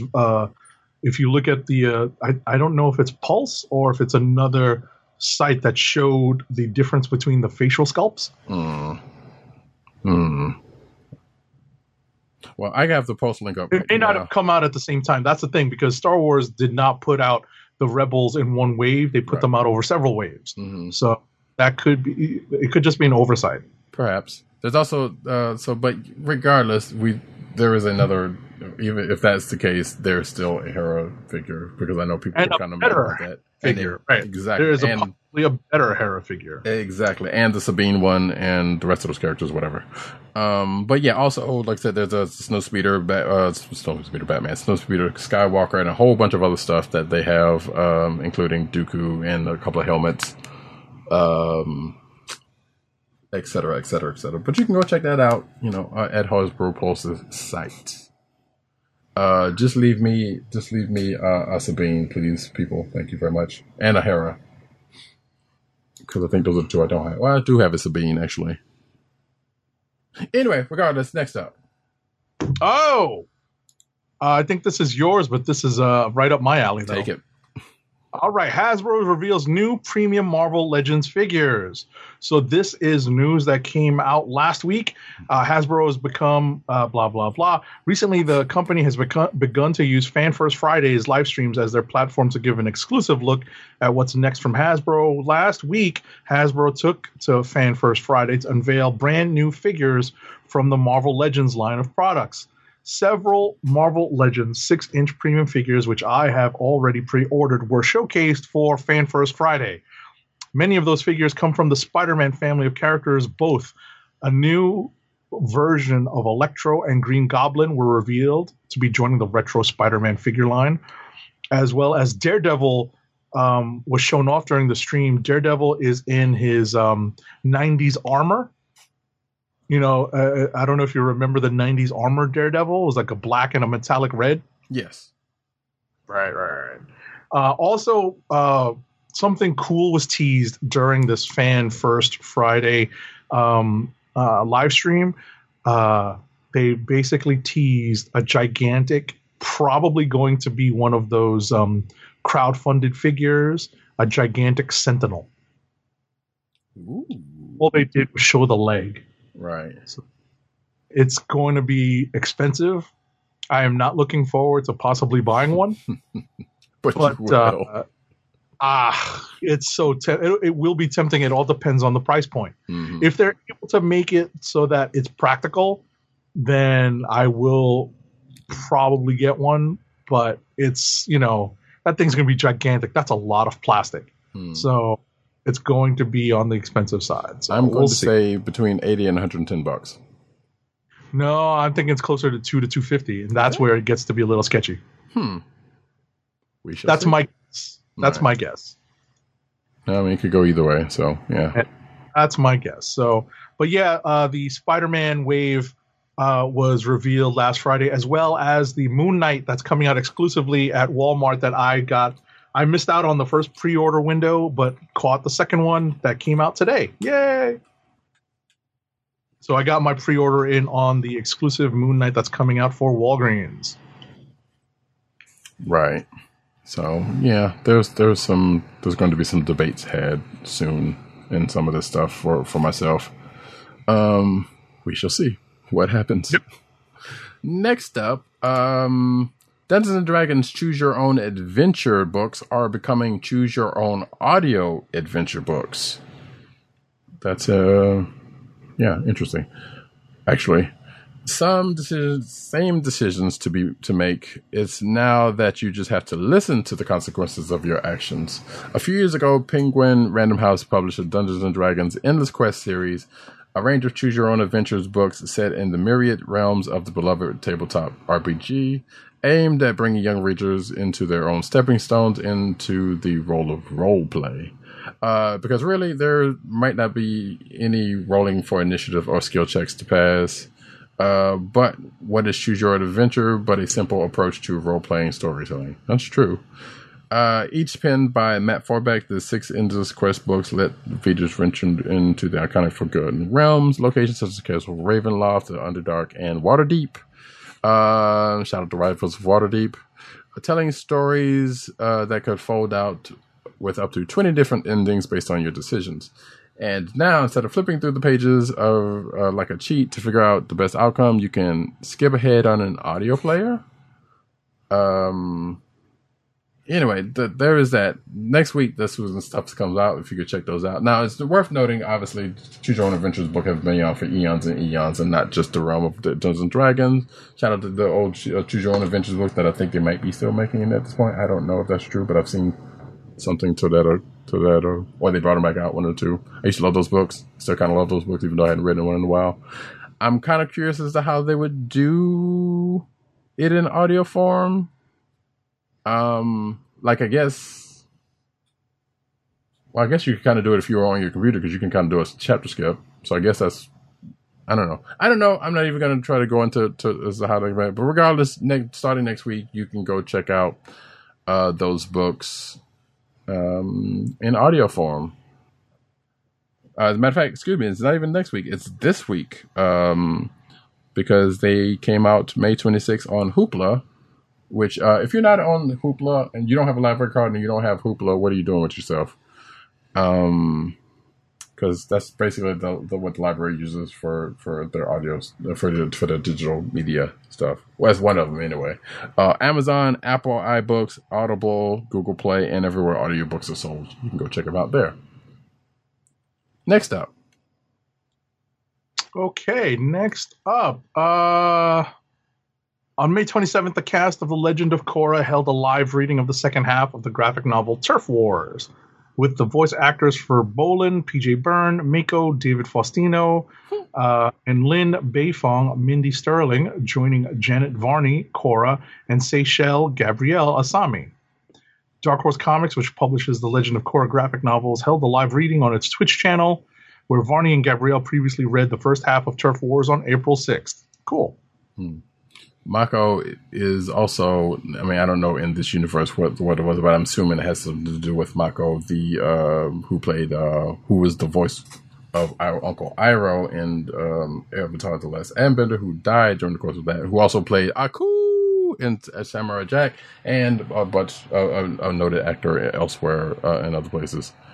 There is a side note that I'm going to skip until after we finish the news, if I remember it, but there you go. That thing happened. It's probably still out there. You can check it out. 8 great anime series for people who don't like anime. Yeah. I really love doing this to Agent 70, but this was kind of sort of unintentional. So yeah, and I'm not saying he's one of those people, but this has been kind of a running thing within the last few weeks. So why not keep it going? I was about to say I'm one of those people that appreciates it, but just can't get into it like some of the the recently anointed fans of anime. Right. Hey, get and notice how I worded that. Recently anointed fans of anime. I see you out there. And for some of those who've been around it for a while. So yeah, so the 8 are, which is some. I was about to say, if you haven't been renting anime on video cassette from some less than legitimate source, I'm not taking anime recommendations from you. Hey, that was me. That's me. That was me. I know there's lots of people who did it, so I definitely, I know those people were, I guess the term would be less than rabid, but more than casual. So, in terms of their fandoms. Yeah, and your camera went out. Oh, did it? Mm-hmm. Oh, I'm frozen. Don't worry. It will come back hopefully soon. Yeah, but in the meantime. In between time. Exactly. Let me fix the shot real quick. And there we go. That's a little off, but whatever. But yeah, so some of these are, I'll just go through them real quick. Psychopaths, which some people like, I haven't done it.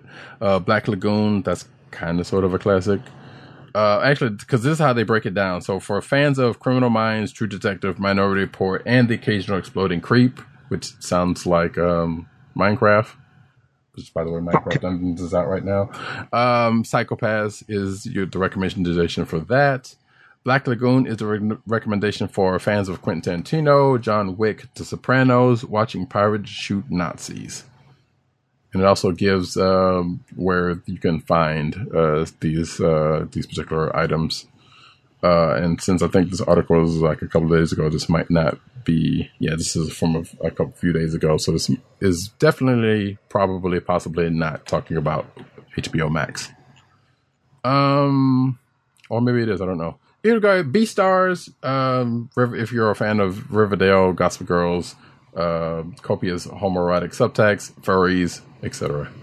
I added that last part. And it's available on Netflix, but you get the picture. And I will say Samurai Champloo and Full Metal Alchemist. I usually haven't seen Brotherhood, so I don't know. But for Samurai Champloo, good. It's great. Okay. Moving right along. Next up, longtime Marvel artist Mike Del Mundo is branching out and teaming up with rappers Freddie Gibbs and The Alchemist on a special comic book tying into an upcoming album by the two called Alfredo. Half man, half cocaine, and The Alchemist take on the undead in this instant classic first issue, reads the description for the issue. As the undead try to move into the casino game, a turf war ensues, and our anti-heroes Freddie, half man, half cocaine Gibbs, and The Alchemist travel to the city of Sin to settle their debts. Del Mundo draws this 20-page issue and co-writes it with Gibbs and Ben Lambert. Mike Del Mundo is a Filipino brother who is definitely a big fan of hip-hop, so it is no surprise that he is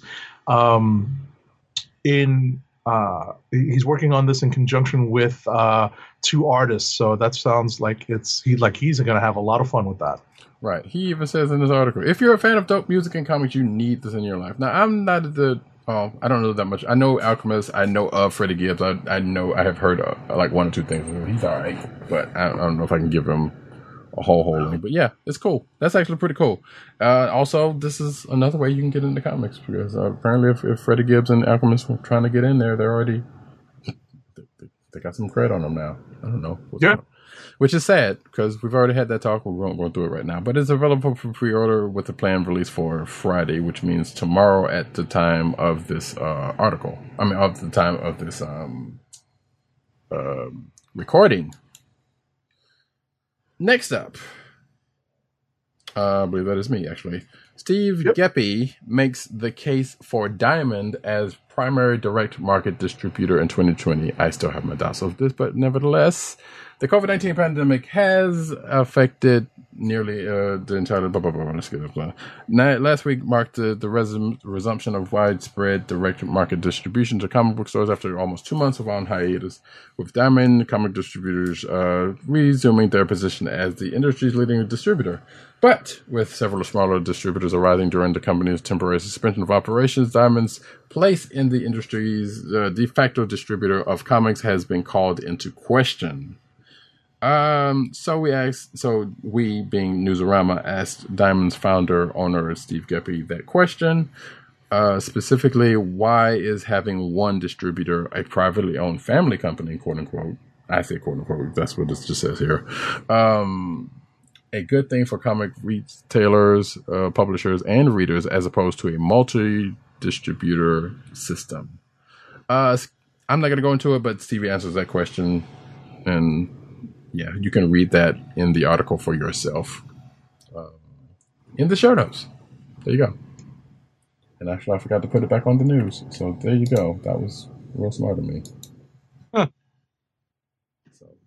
All right. Our last story of the night is the 2020 Will Eisner graphic novel grants for libraries recipients have been revealed. This is from the American Library Association's Graphic Novels and Comics Roundtable and the Will and Ann Eisner Family Foundation. The 2020 recipients of the Will Eisner graphic novel grants for libraries were announced. Hold on. Does the article have who gets it? Who won them? Honestly, I didn't look into it, so... Does it just say that they were announced? It looks like... No, there are some. Yeah, they do say. It does say. Yeah, I'd be interested to see which... okay, here we go. So... Ryan LaFerny of the Avon, Washington Township Public Library in Avon, Indiana. The Project Will Eisner Memorial Comic Book Convention is what they won for. Deanna Nabenionquit of the Ontario Library Service in North Sudbury, Ontario, Canada, won for their project Northern Ontario First Nation Graphic Novel Collective. That's cool. Mm-hmm. And I guess there should be one more. Oh, I missed it. I skipped one. Kathy Burwell of the Cape Fear Community College Library in Wilmington, North Carolina, won for their existing program Get Bibliographic with CFCC, their Cape Fear Community College Library. That's cool. Mm-hmm. So good stuff there. And actually, I just pulled this other one out. It has nothing to do. It has very tangentially to do with comic books, but you'll understand why I put it in here. Stern's new Teenage Mutant Ninja Turtles pinball machines are glorious. Okay. So apparently there's a new pinball machine for the Teenage Mutant Ninja Turtles based off of the 1987 cartoon, and obviously based off of the book that comes off of. They've got a spinning magnetic pizza. They've got a sculptured turtle van that can capture up to 4 balls. They have a floating crane. They even play the original theme song. A new licensed video game is nice, but a new licensed pinball game is a glorious convergence of pop culture and precision mechanical and electronical engineering. Because they could have very well put this on that Pinball Effects private platform, or not Pinball Effects, whatever the pinball virtual one is that I can't remember right now, but it doesn't matter. You know what I'm talking about. So yeah, so there's an actual Teenage Mutant Ninja Turtles pinball machine. I don't know where it is, but however, it runs for, if you want to buy said thing, wow, $6,100 for the Pro, $7,700 for the Premium, and $9,100 for the limited edition. So there are 3 different sets of this here video game, for this pinball game, and each with I guess various sets of sound. Jesus. Yeah. It says the LE model limited to 500 units worldwide, has a special artwork, a shaker motor installed, anti-reflective glass, and an upgraded speaker system. So Wow. Yeah. And apparently there's differences between all 3 of them because the Pro version doesn't have Krang. So that's kind of weird that they would do that. But at the same time, sure, why not? But yeah, there you go. And that, folks, brings us to... Actually, let me pull that back so I can put that in the show notes. To the end of this here show as I fix the Agent 70's shot again. It's okay. So, in the interim, I do have one thing to add to Toy Corner this week. I have not showcased all of the Marvel Legends figures I have acquired over quarantine out of need and sheer boredom. You know, it's definitely a privilege to be able to sit online and just sort of click through online toy stores and Amazon and just click, okay, I guess I'm going to get these now, while you're sitting at home during quarantine. So I definitely acknowledge that. So I definitely have a pile of these things that I've just, opened up and put away, and I'll be probably getting set to, and I've showed a few of them, over the last several weeks, months of quarantine. I definitely have showed a few of them, like that Wolverine and Hulk set, and the 80th anniversary Iron Man I finally got around to getting. That's that's over my shoulder on the bookshelf behind me. But I wanted to display something that literally came in a UPS box today, and that is the Black Knight. And this is a pretty cool figure. He comes with 3 heads, actually, three alternate heads. The one that I put on is the small helmet version that was most prominent during the late 80s and early 90s Avengers books. He does come with the original evil Black Knight head, which is cool. This is the original Black Knight helmet when he was a villain, and it's Dane Whitman's ancestor or his family member who was a relative of, I believe it's Sir Percy of Scandia. Yep. And it also comes with the winged helmet that Dane Whitman first appeared with. I'll show it like this. I think that's better. So it comes with 3 heads, and it comes with an ebony blade.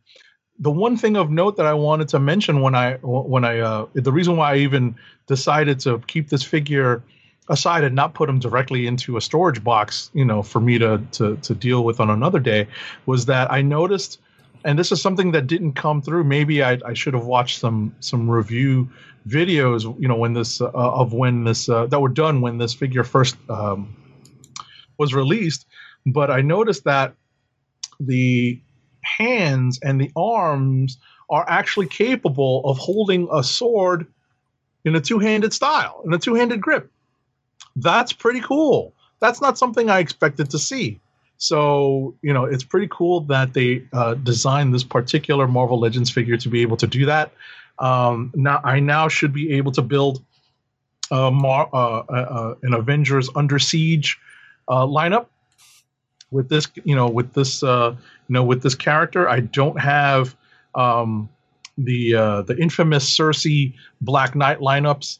I can't build those exactly, but I can definitely build Under Siege, which is cool. But yeah, this is a welcome addition to my Marvel Legends collection, which is growing, not quite at an exponential rate, but it's definitely growing. So, blame it on the quarantine. Anyway, so we have gotten to the end of our show. We are going to do one last ad read of the night, and it is for Amazon. Keep our podcast free by shopping at Amazon. Visit cspn.us, then click the Keep Our Podcast Free link at the top of the page. From there, scroll down and click on the Amazon link to shop. Purchase items from Amazon as you normally would, whether it's books, music, electronics, jewelry, apparel, or Marvel Legends or Star Wars Black Series figures. For every purchase made on Amazon through our link, Amazon sends the CSPN a payment that helps us keep the Comic Book Chronicles podcast free for our listeners at no extra cost to you. Amazon.com through CSPN.us. Do it today. And as we come to the end of another exciting episode of the Comic Book Chronicles, we'd like to thank you, each and every one of you, for coming out, whether to the live recording or hearing this later on in audio, which I will actually one of these days continue to remember to mention. We do also have a video and an audio version of this here podcast. But you can check out myself, Roddycat, on Twitter, rather. You can also find me at News Need on Twitter. You can also find me at CBCaps on Instagram. @_70 on Twitter and Instagram. PC_dirt on Twitter at that. PopCultureNetwork.com and his umbrella sites therein, and PopCultureNet on Twitter. Also, excuse me, sorry, I know that's why you waited, because also you can find him on Byte, the Vine alternative, under Comic Book Reviews, No Vowels. Tim, DOGG98 on Twitter, CB Cron on Twitter, that is the Comic Book Chronicles Twitter account, TheClick Nation on Twitter, that's TheKliqNation, TheClickNation.com, and also Comic Book Resources, where he's over there writing his face off. You can find this here podcast on your podcast perusal place of choice, whether it be Google Play, Apple iTunes, aka Apple Podcasts, Spotify, and the Cold Slither Podcast Network's SoundCloud page. You can also, I'm going to say this again, though Hasbro has been putting out a lot more of those G.I. Joe episodes. Have they? Yes, they have. Because it was the first 2 5-parters, and then they skipped to season 4 to the initial package was the first 2 5-parters, and then A Rise of Parental Surprise, which is the other one. Wow. But they also have like other just separate episodes, in almost going up to Cold Slither, the Cold Slither one, but they don't have Cold Slither on there. Because believe me, if they actually do put that one on there, I will let you folks know. They've also been doing a live stream. I mean, they have a live stream going up on their YouTube channel of the various episodes, so that you can kind of come in and catch it. I think it might be the first couple of 5-parters, though. I'm not sure. They might be doing the singular episodes although, since they already got them up. Which also brings into the question, like YouTube has also put in place YouTube ads in the midst of videos that they didn't have previously, and that's very kind of annoying. Got it. And it's kind of sporadic how they show up, because especially if you're like looking at YouTube on like an app, it's kind of shows up sporadically. It's weird, but you can see the chapter marks there where they have them, so we're kind of messed up. But anyway, that stuff, I thought that you can go check that out. We will be back next week, and I did have another point that I was going to mention, but I totally forgot what it was, so it is what it is. You want to talk about next week? Oh, yeah, there was that, but it was something else. So next week, since that part was brought up, though, we will be going over, we did say wackos, right? Yeah. So I gotta go back and take a look at the sheet. You know, right, but I should. thought that's what it was. But let's be Yeah. sure. I'm almost fairly certain because I think I had marked them. Yep. Yep. Because we do have, since we do have an idea of what the publishing schedule is for the major comic book companies for the next several weeks, we decided, because next week is kind of a down week, to cover the original 4-issue miniseries of the West Coast Avengers. So I'm excited that will for that. be week June 4th. Yep. I have said this many times on this program. I am a big fan of the Wackos, aka the West Coast Avengers. So being able to do this is going to be awesome. It'll be my first time reading the first 4 all the way through. I think I own the first issue and don't have any of the other ones. Yeah, because as a matter of fact, yes, I remember. So yeah, we'll do a little bit of like we've been doing with others, like what kind of been going on around the time that this happened. But basically, Vision was the prez and decided to say, "Hey, we need a West Coast chapter," and Hawkeye, you lead it. So that's pretty much what sparked this up. And Right. It was something along the lines of we need like a faster response time to the West Coast, and they had also moved Iron Man out to the West Coast, if I'm not mistaken. That is correct, but it was but they thought it was Tony Stark's, but it wasn't. It was Jim Rhodes at the time in the classic art armor. But also there was also no. My point is they had moved Tony Stark, his company out to the West Coast. His company had already moved that. That was separate from the Avengers thing. But yes, his he had come back because he was this was like right after Demon in a Bottle, I believe.